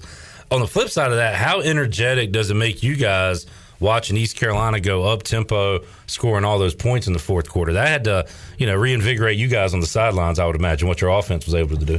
Yeah, for sure. I mean, they definitely bounced back from last week. I know they struggled a little bit last week, and, like, just, like, going back to what I always say, like, those guys work hard. Like, we work super hard. Like, we want to win games. It's not like we don't want to win games. So, like, those guys, they got in the lab this past week. They did what they had to do, got better, made the corrections, and that showed up on the game. That showed up during the game. So I'm super proud of the offense, super proud of Holton because, he received a lot of criticism last week, and I know that can be hard to, like, have everybody against you, but, like, you got to tune that noise out, and we all got his back. I trust Holton. The guys on defense trust Holton. And when it's, like a family atmosphere on the team, like, your brothers is all you got. Like, we're on the field with them. Like, the fans, they can say whatever they want. The coaches, they can say whatever they want. But, like, it's us that's, like, got to go out there and play. So, like, just stand behind him and just being supportive for him. I feel like it's a great thing. I'm proud of him. I know you have to tune the noise out, but it seems like you guys used it as motivation as well. Hearing Mike Houston speak here and looking at some social media, seeing Donnie Kirkpatrick tweet this out after the game. So you guys hear the noise, you don't focus on it, but did you have a me against the world mentality out there, Bruce, the other night? I most definitely did. Like I said last week, like we don't dwell on the past, but then at the same time we use it as fuel too, and we use it as fuel to come out victorious. Yeah, it was some things we could have did a lot better, but we did what we had to do to get the dub. We enjoy seeing ECU go up tempo on offense. They did in the fourth quarter. Marshall was really doing that all game. So kudos to you guys for having just the conditioning, the stamina, and for making the plays. How tired are you after a game like that? I guess you're tired after every game, but after a game like that with all those offensive plays they're running, how's the body feeling today, Xavier? I'm definitely a little banged up, but that's what every game. This game, I would say, like, I feel like you hurt a little bit more after a loss. So, like, right. That's I feel great mentally. So, like, I'm just excited to get back to work. You know, that was a great game. You know, act like we've been there before. Like, we won. Congratulations. Like, thank you. Celebrate. But now it's on to the next week. So, like, we embraced that win, you know, celebrated the win. But after the winner's dinner yesterday, it's on to the next opponent. So we're focused on Charleston Southern now. And I figure you upperclassmen wouldn't have trouble with that, Bruce. Maybe some younger guys might extend that 24-hour rule and celebrate a little more, but it's on you guys to bring them back down to earth. But that's not an issue for you, right? No, it's most definitely not, especially with experience. So, I mean, I know how to get back there real quick. Another home game coming up this week, and then back at home the following week. They announced today the Tulane kickoff time will be 3:30. If you guys had a preference, noon, 3:30, 7 o'clock, what's your preference? Does it matter to you? I feel like 3:30 is the best kickoff time. Yeah, fans like it as well. So it should be a lot of fans 2 weeks from now. When you take on Tulane, it should be a good crowd for a 6 o'clock start coming up this Saturday. Yeah. I guess Charleston Southern, have you started to dive into them yet, or does that come later in the week? That actually starts today. Yeah. So we start to look at what they're doing, like formational, like scheme-wise. So we'll get a little bit more on them today. But, like, we still have the film. So, like, individually we can go watch film and get our own, like, analysis on what they do. Huge comeback for the Pirates the other night. There's two sides to that. It's the offense scoring 21 points in the fourth quarter. It's the defense not allowing a point in the fourth quarter. You had a fourth down stop. You held them to a field goal that they missed. So, I don't know. We always it seems like we talk about momentum on the offensive side. How much momentum can be built defensively when you get one stop and you turn that to two, then you turn it to three? Do you guys feel that when you're in a game? Oh, we most definitely can. I mean, it's electric because, you know, the offense, they feed off our energy too. So we definitely could, you know, feel that. Xavier, same thing? Yeah, for sure. Like, when you get those stops and, like, force a missed field goal and, like, have those back-to-back stops, it feels good for a defensive player. It builds confidence. And, like, when you have the confidence, like, I feel like mentally, like, you can't be stopped. And, like, the crowd, like, I don't know, they had a lot of people in the stands. And, like, it's one thing when you have, like, your fans there, but I feel more motivated when it's, like, an opponent crowd, like, cheering against you. So, like, kind of, like, look at the crowd like, all right, bet, watch this. And then just to hear them, like, quiet after, like, a play like that, that's what gets me going. Like, I love competing like that. That gets me going, so I love that. That's funny. I've talked to a lot of former players back when, like, UAB and Tulane played in that giant dome and no fans were there. Mm-hmm. They said they'd much rather have a loud opposing fan base all over you than no crowd at all. Yeah. Do you guys agree with that? Yes, I do. I was hoping to talk to DJ today. I wanted to ask him about dropping that pick, but it was a great play. But I know he thinks he should have had it. Yeah. But he had a good game, great play. How about when Jaquan got that pick at the 1 yard line? What was that moment like for you guys? I mean, that was all going in slow motion. I remember rushing the pass, and, like, I kind of, like, hit his hand a little bit, but I seen him throw the ball. And, like, it was in the air forever. Yeah, oh my God. And then, you know, big time players make big time plays. Jaquan, you know, he comes to work every day, so, like, that's second nature to him. He works on that. He's seen that look multiple times in practice, and when the play came to him, he made the play. So congratulations to him. You know, that's my dog. He works hard, and he deserved that one. That was huge. Man. Great moment for you guys. And then you're able to celebrate after the game with the contingency of Pirate fans. That was pretty cool. And then we did see a clip of the locker room. And I've talked about this with all the guys, but I can't imagine what Miles Berry's going through right now with the passing of his father. But you guys are able to rally around him after the game. He gets a game ball. He's leading the cheers there in the locker room. And that had to be a really special moment to be with your teammate and friend there after the game. It was real special. I mean, he cherished every moment with us. So we had to make sure we were strong for him. I mean, he's handling this better than anybody else could possibly. So, I mean, we're just trying to stay strong for each other. Like, we got each other back. So, and that's our brother. And not only is he there, second most tackles the other night for the Pirates. Played a good game. So that says, I mean, that's amazing. And really hope, thoughts and prayers with his family right now with what he's going through. And I know you guys are helping keep him up and everything. Most definitely. Well, guys, man, it's good to talk to y'all after a win. Appreciate you coming by after the hard times, but this is a hell of a lot more fun, right? Yes, sir. Good luck to y'all. Hope you can get another one coming up this Saturday, and we'll talk to you soon. Yes, sir. Thank you.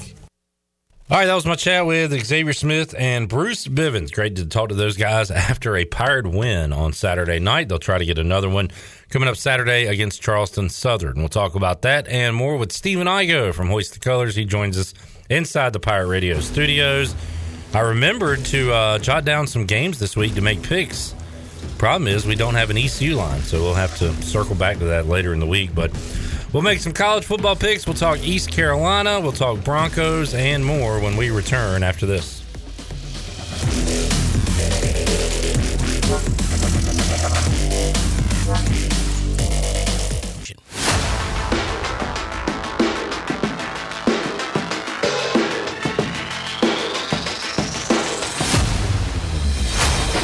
You're listening to Hour 2 of Pirate Radio Live. Save lives, be a hero, and make $1,000 your very first month donating plasma at Grifols Biomat USA. Start now at Biomat USA on 505 South Memorial Drive. A better donor experience and better pay. Now, back to the show. Welcome back. Hey, join Pirate Radio and Fleet Feet of Greenville to kickstart your game day coming up on Saturday with a $5 5K.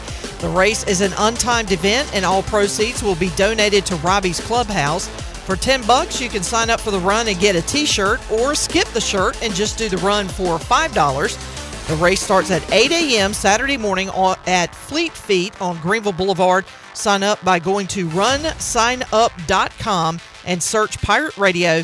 It's the $5 5K Saturday, September 25th. Now let's head back in to PRL. Here's Clip Brock. All right, I'll tell you who's got some fleet feet. Keaton Mitchell has some fleet feet. He was getting it again down the sideline. That dude is fast. He had enough time to wave. And I love the kind of the sprinter's finish he gave. Oh, yeah. As if he was going into the tape at the end of a 100-yard dash. I love how they're clocking him now on how fast he's running. That is a thing on social media. So that was great to see on Thursday early in the game, and then everything happened late in that football game. Stephen Igo was there. He was prepared to write ECU 0-3 to start the season, but delete, as Matt Hardy would say. And Igo, you got to write an article about the Pirates winning their first game in 2021 in frantic come-from-behind fashion.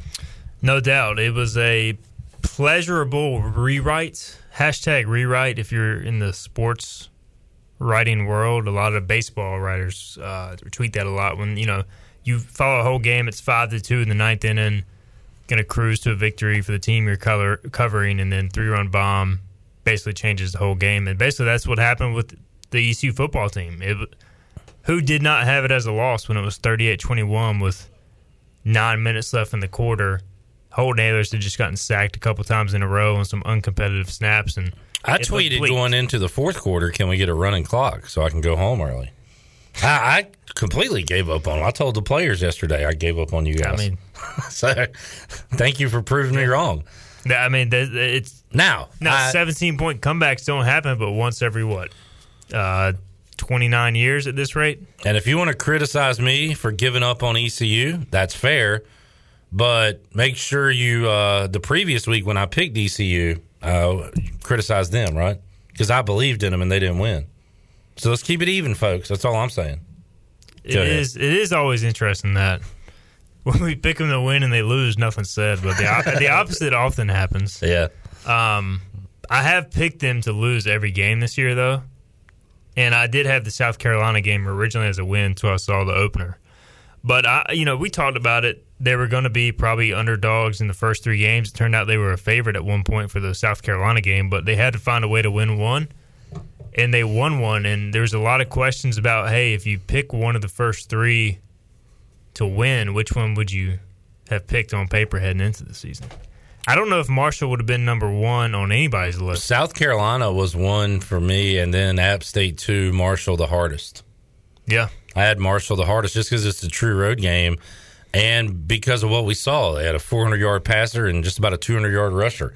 I was kind of scared of what and their defense gave up 14 points a game last year. Yeah, they had not given up 40 points since the 2019 season. So, and they had a lot of people returning. Now, new coaching staff, so some unknown, but it was clear via the first 2 games that they were really good. And that quarterback, man, I'll tell you what, he does make some mistakes. He will force the ball.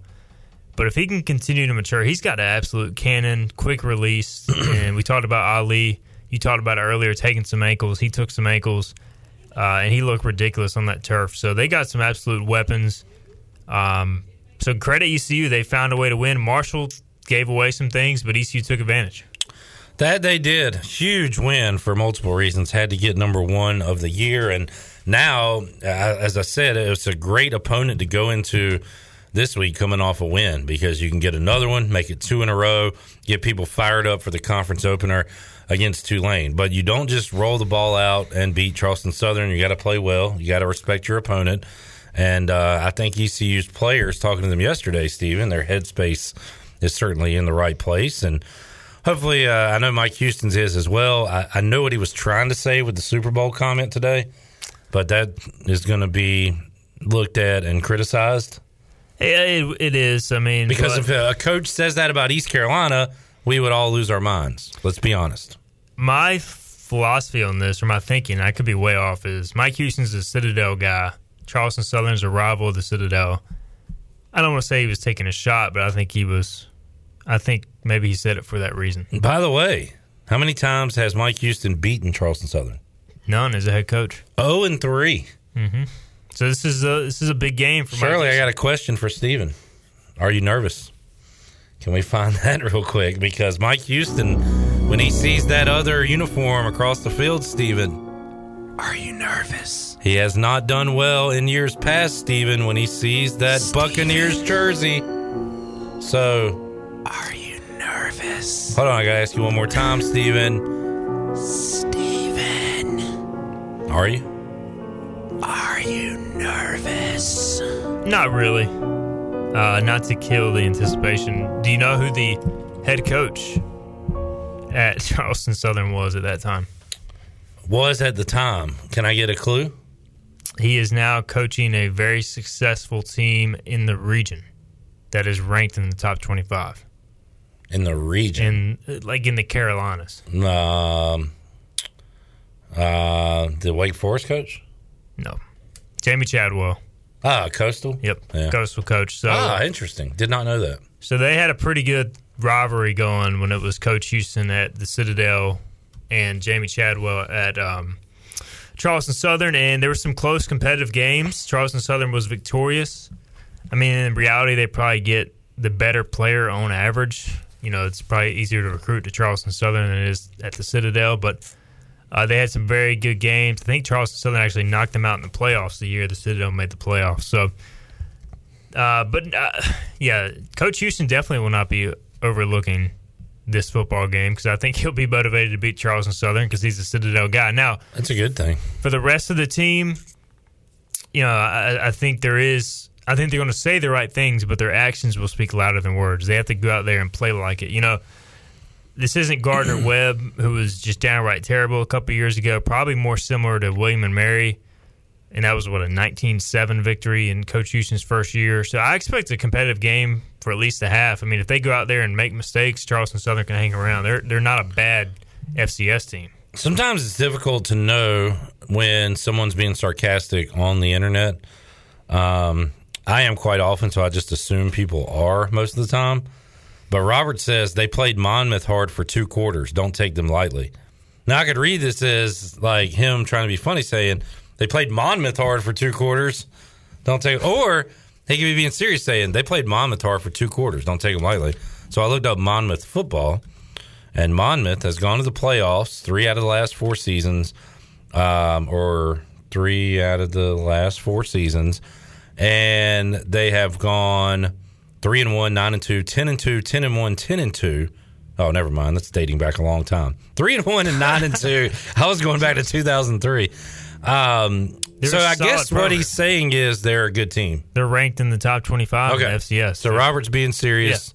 They played a good team in Monmouth, hung around for a couple quarters, but then Monmouth took it to them. And they got a older quarterback, which always worries you because he's not going to come into ECU intimidated. He's probably played in some FBS environments. So dual threat quarterback, they're going to have to be aware of that. Jack Chambers, and he's going to do a lot of running. And defensively, I don't think they're bad. So again, he was kidding. Well, Robert, you should have been serious. David Robert, you had my brain in a pretzel. I thought at first read, I was like, he's being sarcastic. I looked up their team. They're a good team. So then I was on the other side, and now you tell me you were being sarcastic. I mean, I'll be honest. So I did not know that Monmouth had a good football team until I started looking at Charleston's schedule, and I saw they were ranked. The only reason I know Monmouth is because ECU baseball plays them every 3 years. Did Victor Cruz go to Monmouth? No. Where'd he go? UMass. Who went to Monmouth? I have no idea. Victor Cruz went to UMass. I'm really looking. I got egg on my face today. Let me find who I'm thinking about, Steven. I want to say there's one receiver that went to Monmouth that I can't think of at the moment. Should we just turn this into Monmouth radio and just? By the way, we're playing Charleston. Miles Austin. Damn there it. You go. Chris Hogan. Wow, they produced some NFL talent. Chris Hogan, he played probably lacrosse at Monmouth. Did he even play football? All right, Miles Austin is who I was thinking of. Victor Cruz, UMass. That one's on me, folks. I'll take that one. All right, let's get a break in. We'll come back. Got a lot to do with Igo in the next 35 minutes or so, including some picks, NFL talk. His team is 2-0. Mariners still alive, but need a lot to happen. Not happening. Huge game tonight. And more ECU football talk and Monmouth football talk when we return after this.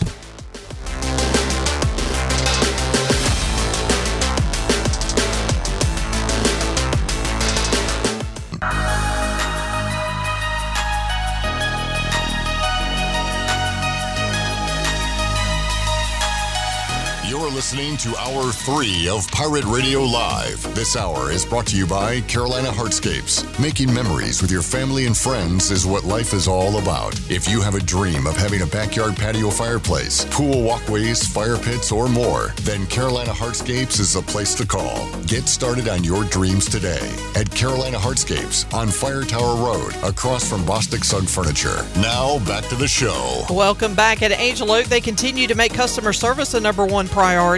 A local mortgage advisor is the key to your transaction success. The combination of their local team's experience and Angel Oak's wide offerings of products from standard, conventional, government, and portfolio loans has something for every financial situation. For more information, call Talbot Green, Joanne Weir, or Wanda Hager at 751-2060. Now let's head back into Pirate Radio Live. Here's your host, Clip Brock. All right, another Pirate Game Week will be with you Saturday, 2 o'clock on the Bud Light pregame tailgate. Steve and Igo will be in studio at 4 o'clock, counting us down to 6. Looking forward to that. You can tell Steven is as well. Do you not have fun here? Real fired up. Let's go. We feed you. We have a chance for 2 wins in a row. We watch football. Yeah, I mean, what's the food situation looking like? We've got a plan. We'll let you know, but it's not official yet, so I don't want to. It's a little late in the week to be still coming up with a plan. Late in the week? Who are you, Benjamin? I mean, last I checked, game prep begins Sunday. Mm-hmm. Monday, you review the tape for the opponent. So you guys should already know who your I tell you what, you missed a good one last week. Cuccinellis. Oh, man. I tell you what. Awesome. It's right by my house. I have it often. It's very good. Oh, yeah? Good stuff. Have you had anything other than pizza?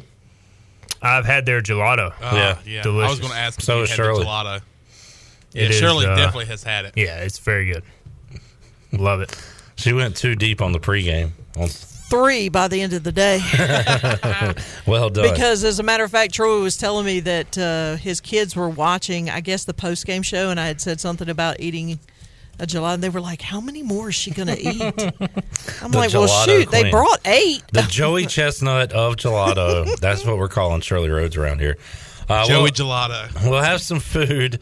We'll have some games on IGO. It's a good kickoff time. We'll have a lot to watch. So Yeah. be a good time. 6 p.m. is a good kickoff time, and hopefully ECU takes care of business, and I can have the article written by the start of the fourth quarter, and it doesn't change. That's a good point, Stephen.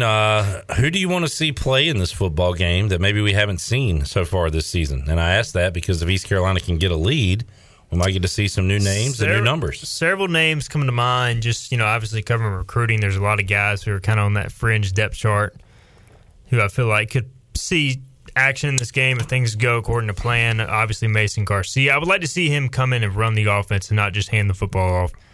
Pop McKay, the true freshman running back, I think they're trying to redshirt him, but maybe this is an opportunity to get him in the game. Tajee Hudson at receiver, I would like to see him get more snaps. Yeah. There's also some other younger receivers, like maybe even a Tyree Saunders or Ray Rose who transferred in who could get some time. Defensively, J.V. McCray got a couple snaps last week along the defensive front. He's come back from injury, a young defensive tackle who could get some snaps in a game like this. Josiah Robinson, the transfer from Michigan State, he played in the first game of the year, a few snaps, hasn't played since defensively, so I'm not sure what his status is. Chad Stevens, we'll like to see him play a little bit more. He's behind Xavier Smith and Jeremy Lewis right now at rush. Jacoby Simpson's the JUCO kid who played a couple snaps last week. Taylor Jackson, inside linebacker as well. So those are just a few names as far as some guys who I'd like to see. Do we have, if we can get a lead, Higo, do we have enough offensive linemen that can come in and replace the starters? There's a good, they have a legit second team. Granted, Bailey Malvick got hurt, but like Isaiah Foote is a backup guard who I think could play in a game like this for sure. Maybe even get Keziah Everett in there. He dressed out for the last home game. Maybe get him some O-line snaps in a game like this. There are several guys. Hampton Ergel's a young offensive lineman who's kind of on that too deep fringe, and Rob Vanderland played a good amount the last few weeks. Want to see him continue to get playing time. Walt Stribling's another freshman, second-year guy who could play as well. How are we doing health-wise on the Orthopedics East injury report, Stephen? Jeff Charles talked about a lot of banged-up Pirates on the offensive line that gave it a go on Saturday, but how about coming off that Marshall game? Do you know of any injuries? None off the top of my head, or none that I saw. Now, I'll have a better idea when I get out to practice tomorrow, see if anybody's sitting out. But Elijah Morris continues to battle an ankle. He went down, about 2 or 3 times during the game and had to be helped off the field. Still played really well, graded out really well. So you got to commend him for his effort. There are a couple offensive linemen, like we talked about in the pregame, Avery Jones, Noah Henderson, that are banged up right now, that are playing through some stuff. Avery, with those guys, you almost would hope that you can kind of back off them this week and really get them healthy going in the conference play. Definitely. C.J. Johnson's been banged up, I think, more than most realize. A couple different things going on with him, so hopefully he can continue to get healthy as well. And Shane Calhoun, we saw what difference it makes. He was playing, but he was not 100%. All of a sudden, he's probably closer to 100% now, and he made quite an impact. Speaking of CJ, we talked to him about the big hit he took, which it was quite comical. Have you went back and watched the Facebook feed at all? Have you watched the game? I've watched some of it. I have not watched the entire game. Well, it's Tuesday. You should probably get on that if you're going to do that. I'm looking forward. I'm already figuring out what I'm having for pregame on Saturday. Interesting. All right. As CJ was getting hit and the defender was lowering the helmet and launching, Corey Chavis on the broadcast said the defender did not lower his helmet and launch, and it sent me into a rage for a moment. Did they review the play? I asked today. I know. And didn't Mike Houston say they did review the play? He must have said they review it in real time. Technically, they review every play in real time. Oh, so somebody saw it, but they didn't think enough to stop play to get a closer look. So that person, maybe Corey Chavis, was the replay official because according to the conversation Mike Houston had, also with the replay review system after the game, like when you send it in, according to him, it was not targeting. So I like what Houston said. If at the least it should have been a flag. Unnecessary roughness. Yeah, 10, 15 years ago, maybe not, but that's always called a flag. The receiver's trying to go up and get the ball. The guy just can't come over and launch into his face. When you heard illegal numbering, I laughed. I did too. Yeah. I don't think I've ever heard that call before. I have not. I've never heard illegal numbering. That is two players on the same team wearing the same number that are on the same play. I've heard illegal procedure. I've never heard it termed illegal numbering. Yeah. Almost sounds dirty somehow. I don't know. But the ECU had to put, I think it was Bruce Bivens in the 50 jersey for the onside kick because him and CJ are both on the same team. Or the same. Is that legal? Yeah. You can just pick a new jersey? Yeah. That sounds like cheating to me. I think you probably have to alert the official or something. Alert. Like if Tyler Snead, they're like, hey, let's sneak Snead in a 25 jersey this time. I didn't know that was legal. And why are you acting like obviously it should be legal when it sounds pretty illegal to me? If it wasn't legal, they wouldn't have done it, and there would have been a penalty. There would have been illegal numbering. So they had both of those guys in on the onside. Yeah, and if you think I never noticed that. There's a lot of double numbers. If you look at ECU's roster, well, I know that, but they're on offense and defense. Well, offense and defense can mix on special teams. That they can, but I've never seen a case where a guy's stripping down, putting on a new jersey. I think it's just a big jersey he throws over the top. More so than stripping down. That's even funnier. Go back and watch the replay. He's wearing a quadruple X jersey over his regular jersey. The pants, the jersey's down to his knees. I don't know. I need to see the replay of this. We'll look during the break. I'll pull it up on Facebook.com/ECU versus Marshall. Robert says, freshwater ? Not dressing out, not traveling. He's practicing, but he's clearly not at a point where he is on the depth chart. When's the last time ECU had a recruit everybody was excited about that actually panned out? Holton Ahlers. Name another. CJ Johnson to some degree. Yeah, CJ. All right, a non-Pitt County recruit. I'd have to go through the commitment list.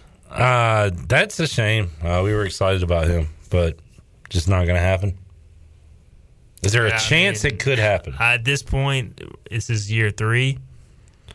I don't even ask about him anymore because it's clear that he's not in a position to where he's going to make an impact. Yeah. Like maybe he gets a shot in this game. I don't know. I don't even think he dressed out the last home game. John says he remembers the announcer making the comment that there was a number 50 for ECU that was not on the roster. To be fair, those announcers also called Tegan Silk.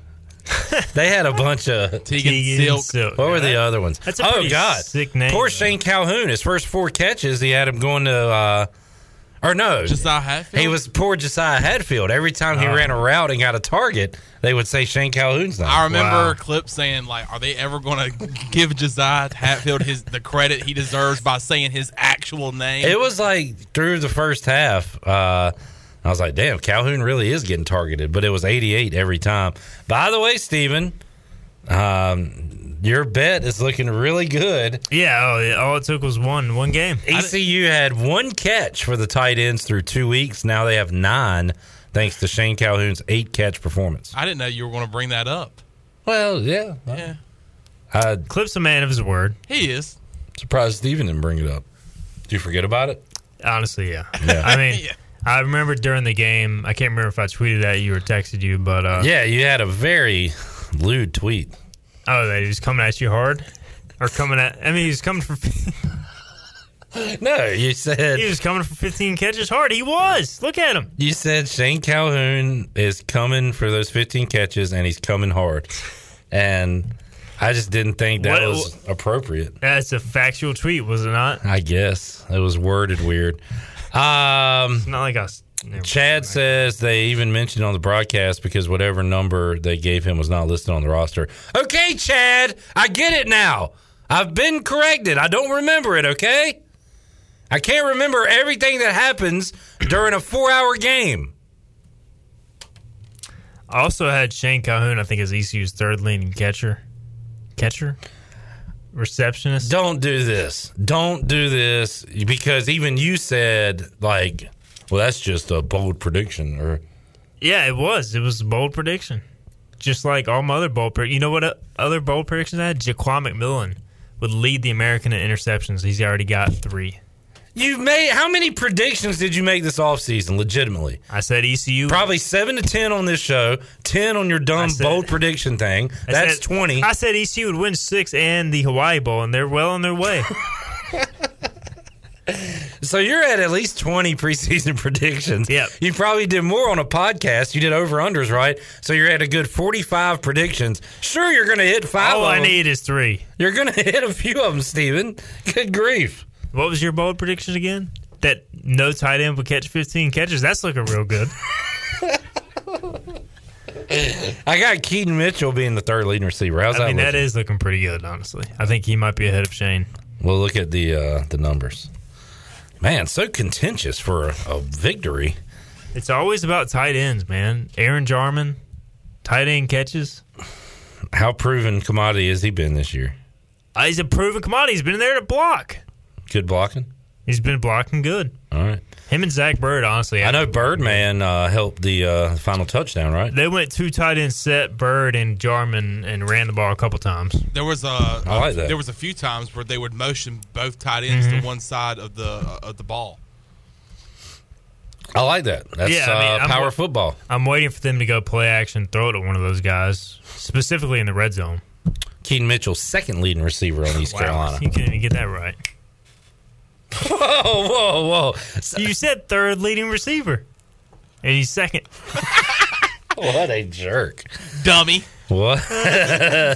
Chandler, could you put dummy like over my head on the video? Yeah. All right, let's take a timeout. We'll come back. We'll have more with Stephen Igo from Hoist the Colors. We'll make some picks. We'll talk some NFL and more. More to go on Pirate Radio Live after this.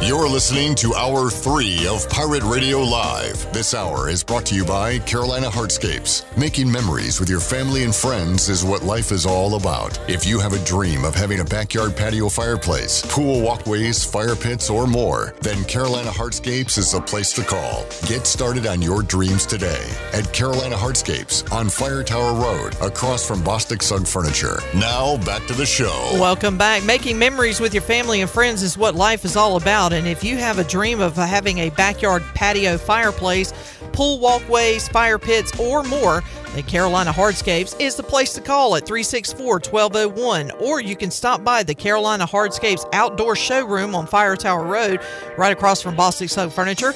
Get started on your dreams today at Carolina Hardscapes. Now let's head back in to Pirate Radio Live. Here's Clip Brock. Rolling right along on our Bud Light ECU report, brought to you by Bud Light. We'll be with you Saturday, 2 o'clock on the Bud Light pregame tailgate, taking you up to the 6 o'clock kickoff, East Carolina and Charleston Southern. No line available yet on that game, so we can't pick it yet. We'll pick it later in the week, but we do have some games we can pick now, Stephen. And last week, I went 3-2, and you went 3-2. Do we have the exact same picks last week?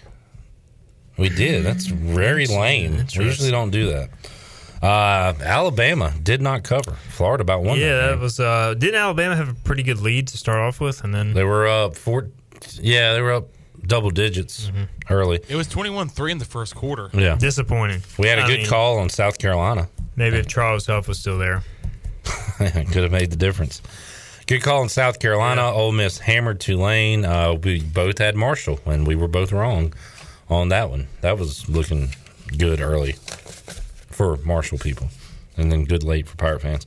All right, this week, Thursday night, will you be watching? Do you know the match? Will you be watching pro or college on Thursday? Definitely college. Do you know the games? Marshall and App, and then Houston and Carolina. Yeah, okay. I was wondering if you knew the schedule. I definitely I probably won't be watching Panthers. Yeah. Texans. App State 7-point favorite at home against Marshall. Jeff Nadeau already has Marshall in at 7.5. Good job, Jeff. I feel like App State is the more disciplined team, the better team. I don't know. This should be a really fun game. Now, this was the game I watched last year. And it was 17-7. It was gross. It was App State's worst performance of the year. One of their only bad performances of the year. I'm glad I remembered that because revenge is on the mind. I'm going App State -7. You can look at it two ways. A, is it a good matchup for Marshall based on last year? Or B, is this the true revenge game? We love a revenge game. The other thing App has going for it is they played Elon last week. And Marshall played ECU and had a heartbreaker. And they're going on the road. Short turnaround. There's no reason to pick Marshall here. But I'm going to do it. I'm picking Marshall. I don't know why. That's what a good gambler does. I feel like I like their coach. I listened to their entire press conference today, and I like this guy. So I think they're going to bounce back. I don't know if they'll win. I kind of doubt they'll win, but I think it'll be a close game. Did he say App State is the best team we've played so far this season? He actually did not say that. He said they definitely have the most winning culture that we've played this season. So maybe he mixes up his compliments. That's a good coaching thing to do. Maybe he just speaks the truth. Yeah. He said that they were prepared for ECU's onside kick. He said they reviewed all 3 onside kicks ECU's shown over the last 3 years. Wow. And that the up man just hesitated. Well, he saw that number 50 and was like, that guy's not on the roster. That's probably what it was. And it freaked him out. Beautifully done, by the way. When you saw it live, Steven, did you think it had gone 10 yards? Yes. Okay. But I was also standing in the corner. Oh, that's right. You were on the field at that time. Yeah, so you got down there at a good time, didn't you? Perfect timing. 38-28. ECU was driving. They missed the field goal as I was going down. So you were on the side where McMillan got the pick at the end? Yeah, we were just walking back and forth, so we were on every side of the action happened. Very good. We were there for Rajay's touchdown. How was the crowd? It was good. It wasn't big. It was like 25,000, but they were loud. I mean, I've been to Barcelona twice, and every time I've been there, like the crowd gets into the game. They get fired up to play ECU. All right. It's their Super Bowl. This will be ECU's 3rd Super Bowl coming up this year on Saturday. Got some R.J. Felton. Is that his name? Yep. Got some R.J. Felton dunks. I'm going to retweet that. Where's Johnny at, our basketball guy? It's about time for some basketball questions to start rolling in. We got some basketball highlights rolling on Twitter. This is I saw a tweet just now that I retweeted as well, that they are inside of 50 days until kickoff. They're going to kick it off this year? You think they'll onside? Well, tipping off hasn't worked for about the past 50 years, so I just want them to go out there and kick off. They should line up 5 in a line, and when the ball is thrown up by the ref, all go running up there. Are you going to join us for our watch along, or are you going to go to Myrtle Beach? Or neither. What's the date on that? Thursday before the Navy game. I will probably not be in Myrtle Beach because I'll be going to Navy. So look, you can spend a couple hours with your buddies here at Pirate Radio. Why not? Let's do it. Actually, is there going to be a college football game on that night? Yeah, but who cares? You're going to be covering ECU basketball, dummy. Man. Dummy. November the 18th, 2021, 7 o'clock on the U or ESPN2. This is our biggest game in years. It's the Super Bowl of basketball. We need you here. ESPN2 going head-to-head with NFL football and college football. Could you imagine? Let's go. ESPN knows how their bread is buttered, and that's ECU basketball. Are they going to hit the Lincoln Riley angle? That's gonna be fun. No, honestly, I am excited about the game, and I think there's some intriguing games in the non-conference schedule. I'm ready to see the overall schedule come out. That should be any day now. Historically, it's released in mid to late September. Jason says that video caused Ori to freak out on HTC. Have I missed something on the website? I'll have to check it tonight. I like to check it during lunch, and then kind of later in the evening, I go my 2 stops to Hoist the Colors. How long, on average, would you say your session lasts on Hoist the Colors? You know, I have a routine where I'll hit some different websites during lunch. My Hoist the Colors, Mondays a lot longer because I read the VIP chat. Okay. The other days, it depends on what threads have been updated or what new threads are there. So I'm going to ballpark it at 7 minutes. Okay, that's fair. I mean, that's like 45 minutes in today's land of short attention spans. Enough to do a good read through. So Notre Dame and Wisconsin play at Soldier Field. Notre Dame is a 6-point underdog. Oh, I thought you were saying that they play the same night as ECU plays Oklahoma. No. But all right, go. Notre Dame, Wisconsin. You go. I will take Notre Dame. What's the line? 6. So why are they playing this game at Soldier Field? Notre Dame. Even though they have a look ahead here. Cincinnati. I don't like Wisconsin by 6. They might win the game. 6 seems like a lot. Wait, Wisconsin's favored?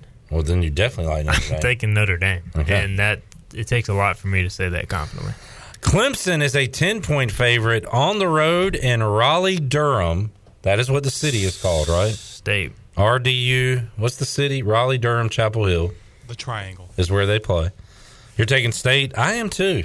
State every year, But most I'm nervous years, plays a big team at home, and they play really good. And I feel like this is that game. I don't know if they'll win or not. They historically play Clemson tough. You know, they already had their letdown game against Mississippi State, so I feel like everybody wants to fire Doran, and every time somebody wants to fire Doran or everybody wants to fire Doran, then he gets a big win to get them on track for 8-4 like they always go. So I'm going to say State covers the spread. I don't know if they'll win or not. Here's our basketball guy. Johnny says, I've seen Vance Jackson lighten it up. Oh, boy. That's what I've heard. Let's go, Johnny. This is the year. The Pirates finish 9th in the American. How many teams are there? 11. By the way, I had a thought, Igo. I'm not even confident anymore with conference realignment. I had a thought. When the schedule is dropped, we're going to do our annual go through every game. Oh, I mean, that's not even a thought. That's a certainty. That was a pre-thought. My thought was, who is ECU going to upset this year? Last year it was Houston, and previous years it's been SMU. It's been Memphis, Temple-ish, Cincinnati. This year is easy. I have the perfect candidate. Me too. And it's Wichita State. That's what I was going to say. Because that's where we've landed on. Yeah. They've got just about every other one. And it hasn't happened in I had this thought the other night. This year, we're shocking the shockers. Mm-hmm. You can write it down. You can chisel it. It's going to happen, baby. That's weird that it happened like that. Yep. In non-conference, Oklahoma. Going back. The Sooners. Sooner rather than later, a big upset's going to happen, folks. John's going to be in Myrtle Beach. He's going to live comment spoilers on Facebook Live. No. Come on, John. He really? wouldn't do that. Were my tweets on site, were they ahead of the stream? Does anybody know? Because of the Facebook Live deal? That. Yeah. I tried to wait 30 seconds to a minute before tweeting. Interesting. Just because I know the Facebook stream would be at least a minute behind. You already have spoiled something for me this year, though. Because we're behind streaming on ESPN. Yeah. So I accidentally looked at the screen and it said South Carolina wins 20-17. Oh, really? And that was a good 25 seconds before the kick. I remember clips saying, all right, Shirley, fire it up. Yeah. And I think it was from maybe the Hoist the Colors account. Yeah, probably so. So I didn't notice. Actually, you know what, Steven? We were watching it on this. So yeah. So I wasn't, didn't have my Twitter whatever open. So I'll say that I was doing that for most of the game, but then when I got on the field, I was like, I wasn't going to wait. Yeah. Like, we're here. Jaquan McMillan just got a game-winning pick. I'm not going to, deliberately hold off on click and tweet for 30 seconds. I would say that's very kind and thoughtful of you to do that, Stephen. Well, thanks. You're a kind guy. I try to appease the Pirate Nation.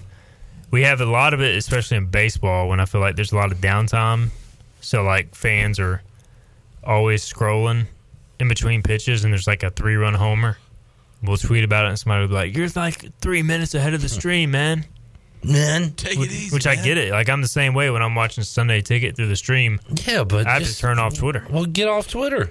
That's what I do. Okay. Get off. Don't complain about That's it. what I'm telling you. I do.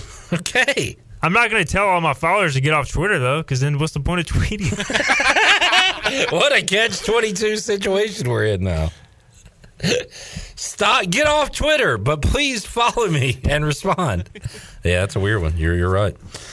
Texas A&M is on the road at Arkansas, 5.5.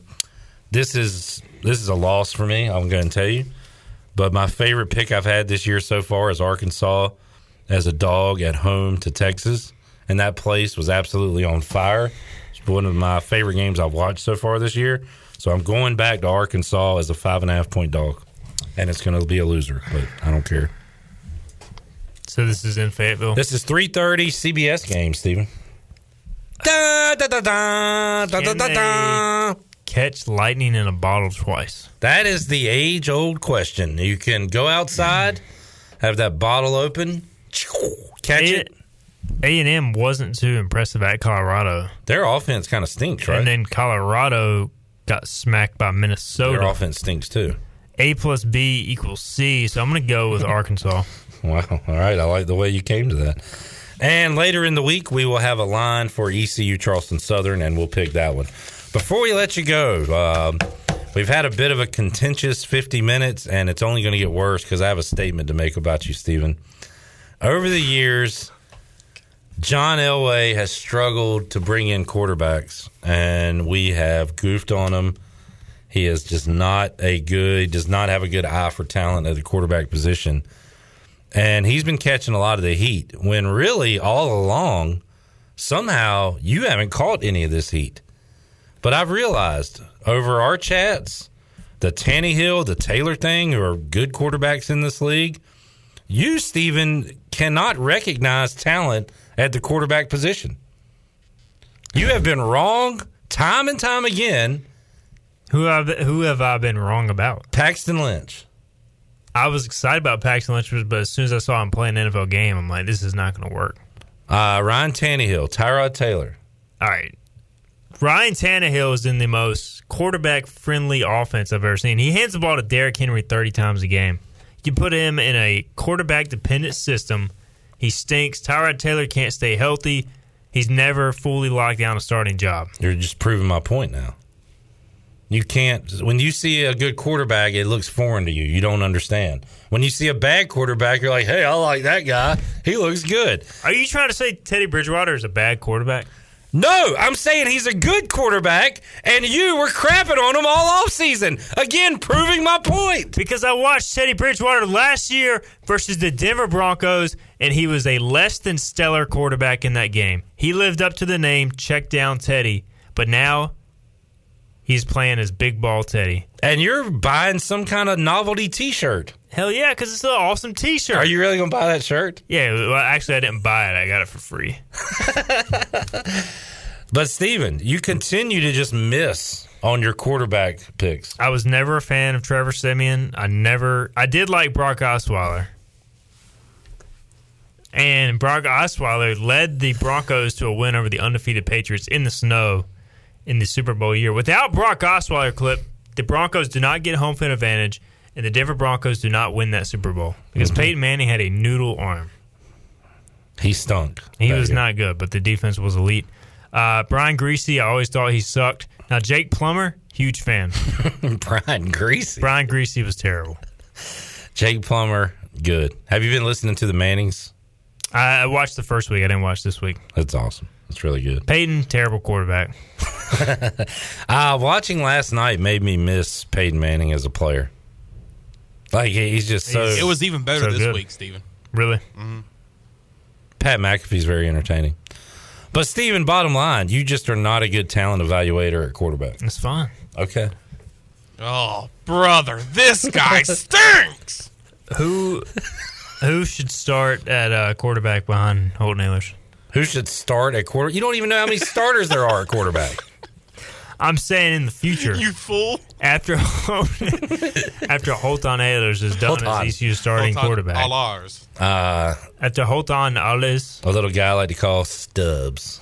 Stubby. So you go Stubbs over Ryan Stubbs. I don't know. I hadn't seen those quarterback guys. guru.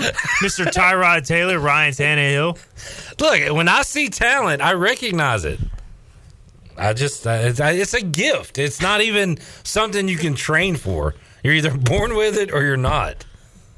So, how would you grade out Zach Wilson? On the fun-o-meter, he's a 9.5. You know what? You're such a talent evaluator. I was not a fan of Zach Wilson. I said this. I said he was going to stink. Now, he's a lot of fun because he chunks it downfield. But you think he's going to stink for the career? I'm out there with that. Zach Wilson. He's going to be a bust. He's going to be a bust. Right. Justin Fields. Justin Fields, average, 8-8, 9-8. Trevor Lawrence. Trevor Lawrence will be a Pro Bowl quarterback. Mac Jones. TBD. No, you're Mr. Talent Evaluator. Let's look at your hot take. David Seals. I don't know who that is. The guy who started for the Texans. Davis Seals. Davis Mills. His name is Davis Mills. That's Davis enough. Mills. You don't know what you're talking about. I don't know who he is because I don't know who he is. Not a quarterback guy. Not a quarterback guy. You're not that guy, pal. You're not that guy. Steven, thanks for coming. I'm never coming back. Davis Seals. He's a great quarterback. Who are you, Corey Chavis with Tegan Silk? Ricky Seals Jones. I didn't know who he was until last Thursday night after that great catch. But really, though, Davis Mills. Davis Mills. He's going to cover Thursday night. He's going to play a good game. He's going to play a good game. Yeah. Okay. Brandon Cooks. You heard it here first. QB, I can't believe the Mannings hadn't invited me to their academy to speak to guys. Maybe this year is the year. We have Cliff Rock with us today. Man, he's overweight. When did he play quarterback? Well, I won a Madden tournament in 2002 at EB Game World with, who was the Redskins quarterback then? Probably Shane Matthews or something. I mean, I know, even I can mold bad quarterbacks into good QBs. We got to go. We're out of time. Steven, we'll see you Saturday. You'll be here. JP Lossman. Not a good quarterback. Not a good quarterback. Shirley, we need to make somebody a winner right now and open up the Boutte bag. Booty, booty, booty, booty, booty everywhere. Booty, booty, booty, booty, booty everywhere. Davis Seals. All right, 317-1250. Chad says, hey, Igloo, you better keep the name of Ryan Tannehill out of your mouth. I certainly will never say that. Okay, he's going to do what you say, Chad. Shirley, what are we giving away? A large 2-topping pizza courtesy of Domino's. Sounds like a winner. What call are we looking for? Let's go with caller number 8 today. All right, 317-1250. Redbeard says, if anyone's bad at evaluating quarterbacks, it's Tony Dunn. He said Teddy Two Gloves stinks. He's undefeated. There you go. Steven Iger said he stunk too. Just putting it out there. We're back after this.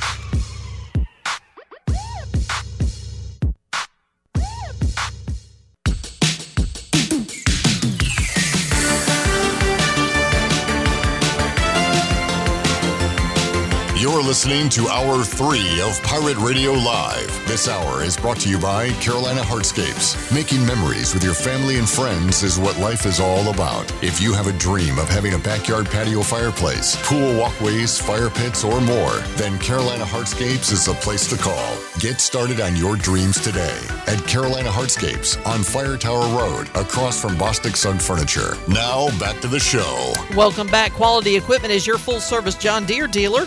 With 28 locations to serve you, Quality Equipment is open in Winterville next to Sam's Club, or visit qualityequip.com to find the location near you. And congratulations to Mitchell Daub of Pofftown, North Carolina. Picked up a large 2-topping pizza courtesy of Domino's. Domino's of Greenville has 3 locations to take care of you every day. All 3 topping pizzas are only $7.99 each for carry-out only. Order online today at Domino's.com. Now let's head back into PRL. Here's Clip Brock. One day, I'm actually going to make Igo mad, and he's never going to come back. And it's going to be my fault. And, but sometimes you just got to tell it like it is. And I feel like I did Truth that. hurts sometimes. It does. Not a quarterback evaluator. That's Stephen Igo. But you are. Well, I just have that. You are. Just admit it. I have that ability, Chandler. In fact, sometimes I'll go to Pitt Memorial Hospital, which what I like to call Vidant, and I'll go to where the babies are being born. And tell if they're going to be quarterbacks or not. You can get a look at them and kind of tell, like maybe a baby's going like that. Non-athlete, dancer. He's going to be a comedian. He's got a little funny streak in him, comedian. And then there are some that just boom, quarterback. And you can even tell sometimes, like Daniel Jones, quarterback. A lot of turnovers on this guy. Can you go back in time and maybe see a baby Daniel Jones in the nursery of the hospital, dropping all his toys, and just being like, "That is going to be a bad quarterback." Daniel Jones dropping the all the toys and everything. All right, let's hear. Speaking of quarterbacks, Mike Houston talked about his quarterback and Holton Ahlers' performance on Saturday night. Shirley, can we get a Mike Houston cut 3, por favor? Well, I think obviously you saw, a subpar performance against South Carolina. He'll tell you that. And I thought you saw a really good performance the other night. And, the thing is, I watch film every day, multiple hours, and watch practice every day and spend a lot of time evaluating every piece of this program. And so I promise you, we're going to put the guys on the field that give us the best chance to be successful in every position. And it's a deal where it's an open competition everywhere across the board, every day, every week. It's the reason you see guys playing. It's the reason you see Elijah Morris last year getting the opportunity he got. It's the reason you see, guys making plays that maybe hadn't been on the field. The guys are going to be on the field to give us the best chance to win. And I believe in Holton. I know what he can do. Watch him practice. It was good to see him go out and play. I thought he was very confident and very loose, and I thought he was very determined last week, and I think he went out and he played very, very well. His decision-making was good. I thought did a good job with his accuracy. I thought he did a good job against a lot of pressure of not putting the ball at risk.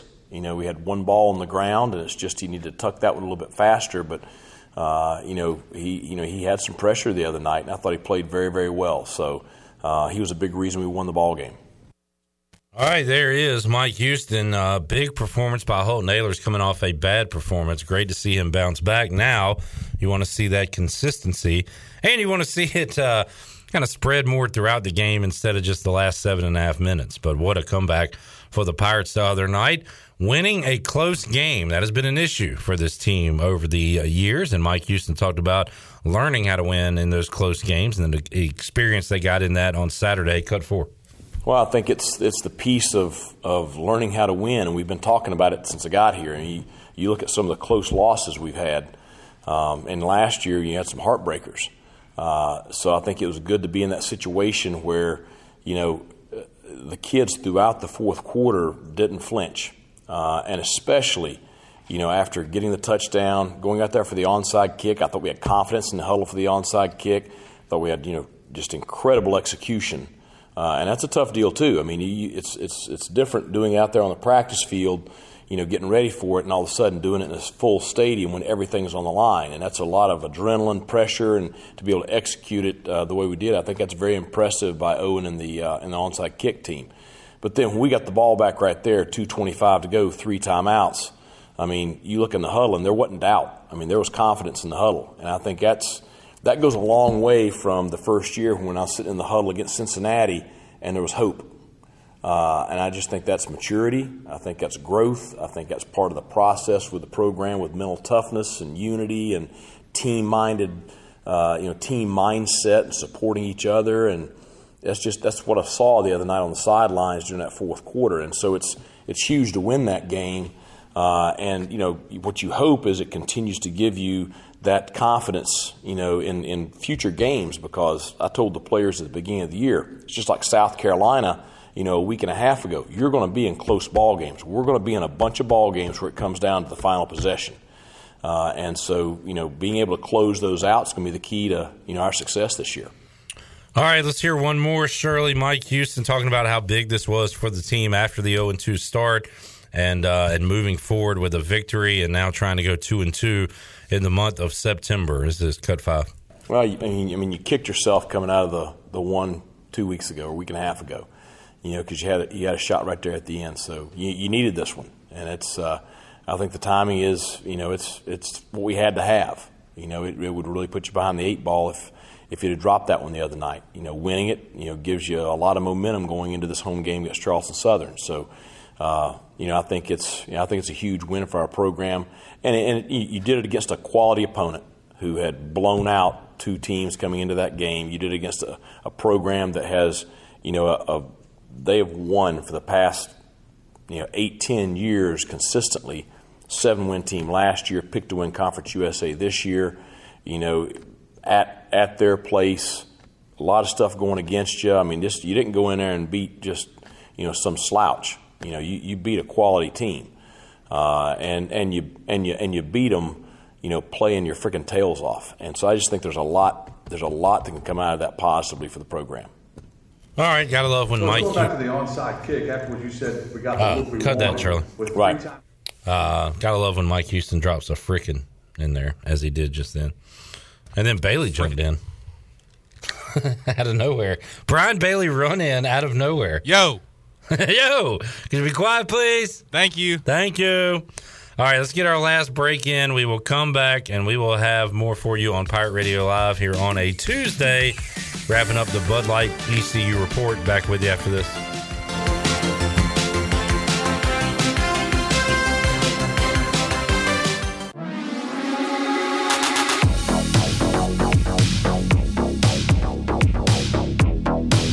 You're listening to Hour 3 of Pirate Radio Live. This hour is brought to you by Carolina Hardscapes. Making memories with your family and friends is what life is all about. If you have a dream of having a backyard patio fireplace, pool walkways, fire pits, or more, then Carolina Hardscapes is the place to call. Get started on your dreams today at Carolina Hardscapes on Fire Tower Road, across from Bostic Sugg Furniture. Now, back to the show. Welcome back. And it was a mixed day for the stock market today. The Dow was down 50 points at 33,919. The NASDAQ was up 32, however, at 14,746. The S&P was down 3 at 4,354. That's your Wells Fargo Advisors financial report. For a personal look into investing, call Wells Fargo Advisors today at 756-6900 in Greenville. Wells Fargo Advisors, LLC, member SIPC. And taking a quick look at your Buccaneers scoreboard, there was one baseball game earlier today.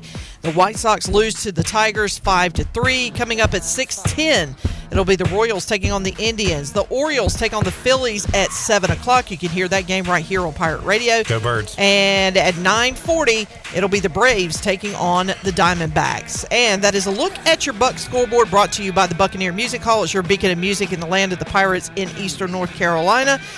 Follow the Buck on Facebook and Instagram for an updated schedule, and we'll see you at the Buck.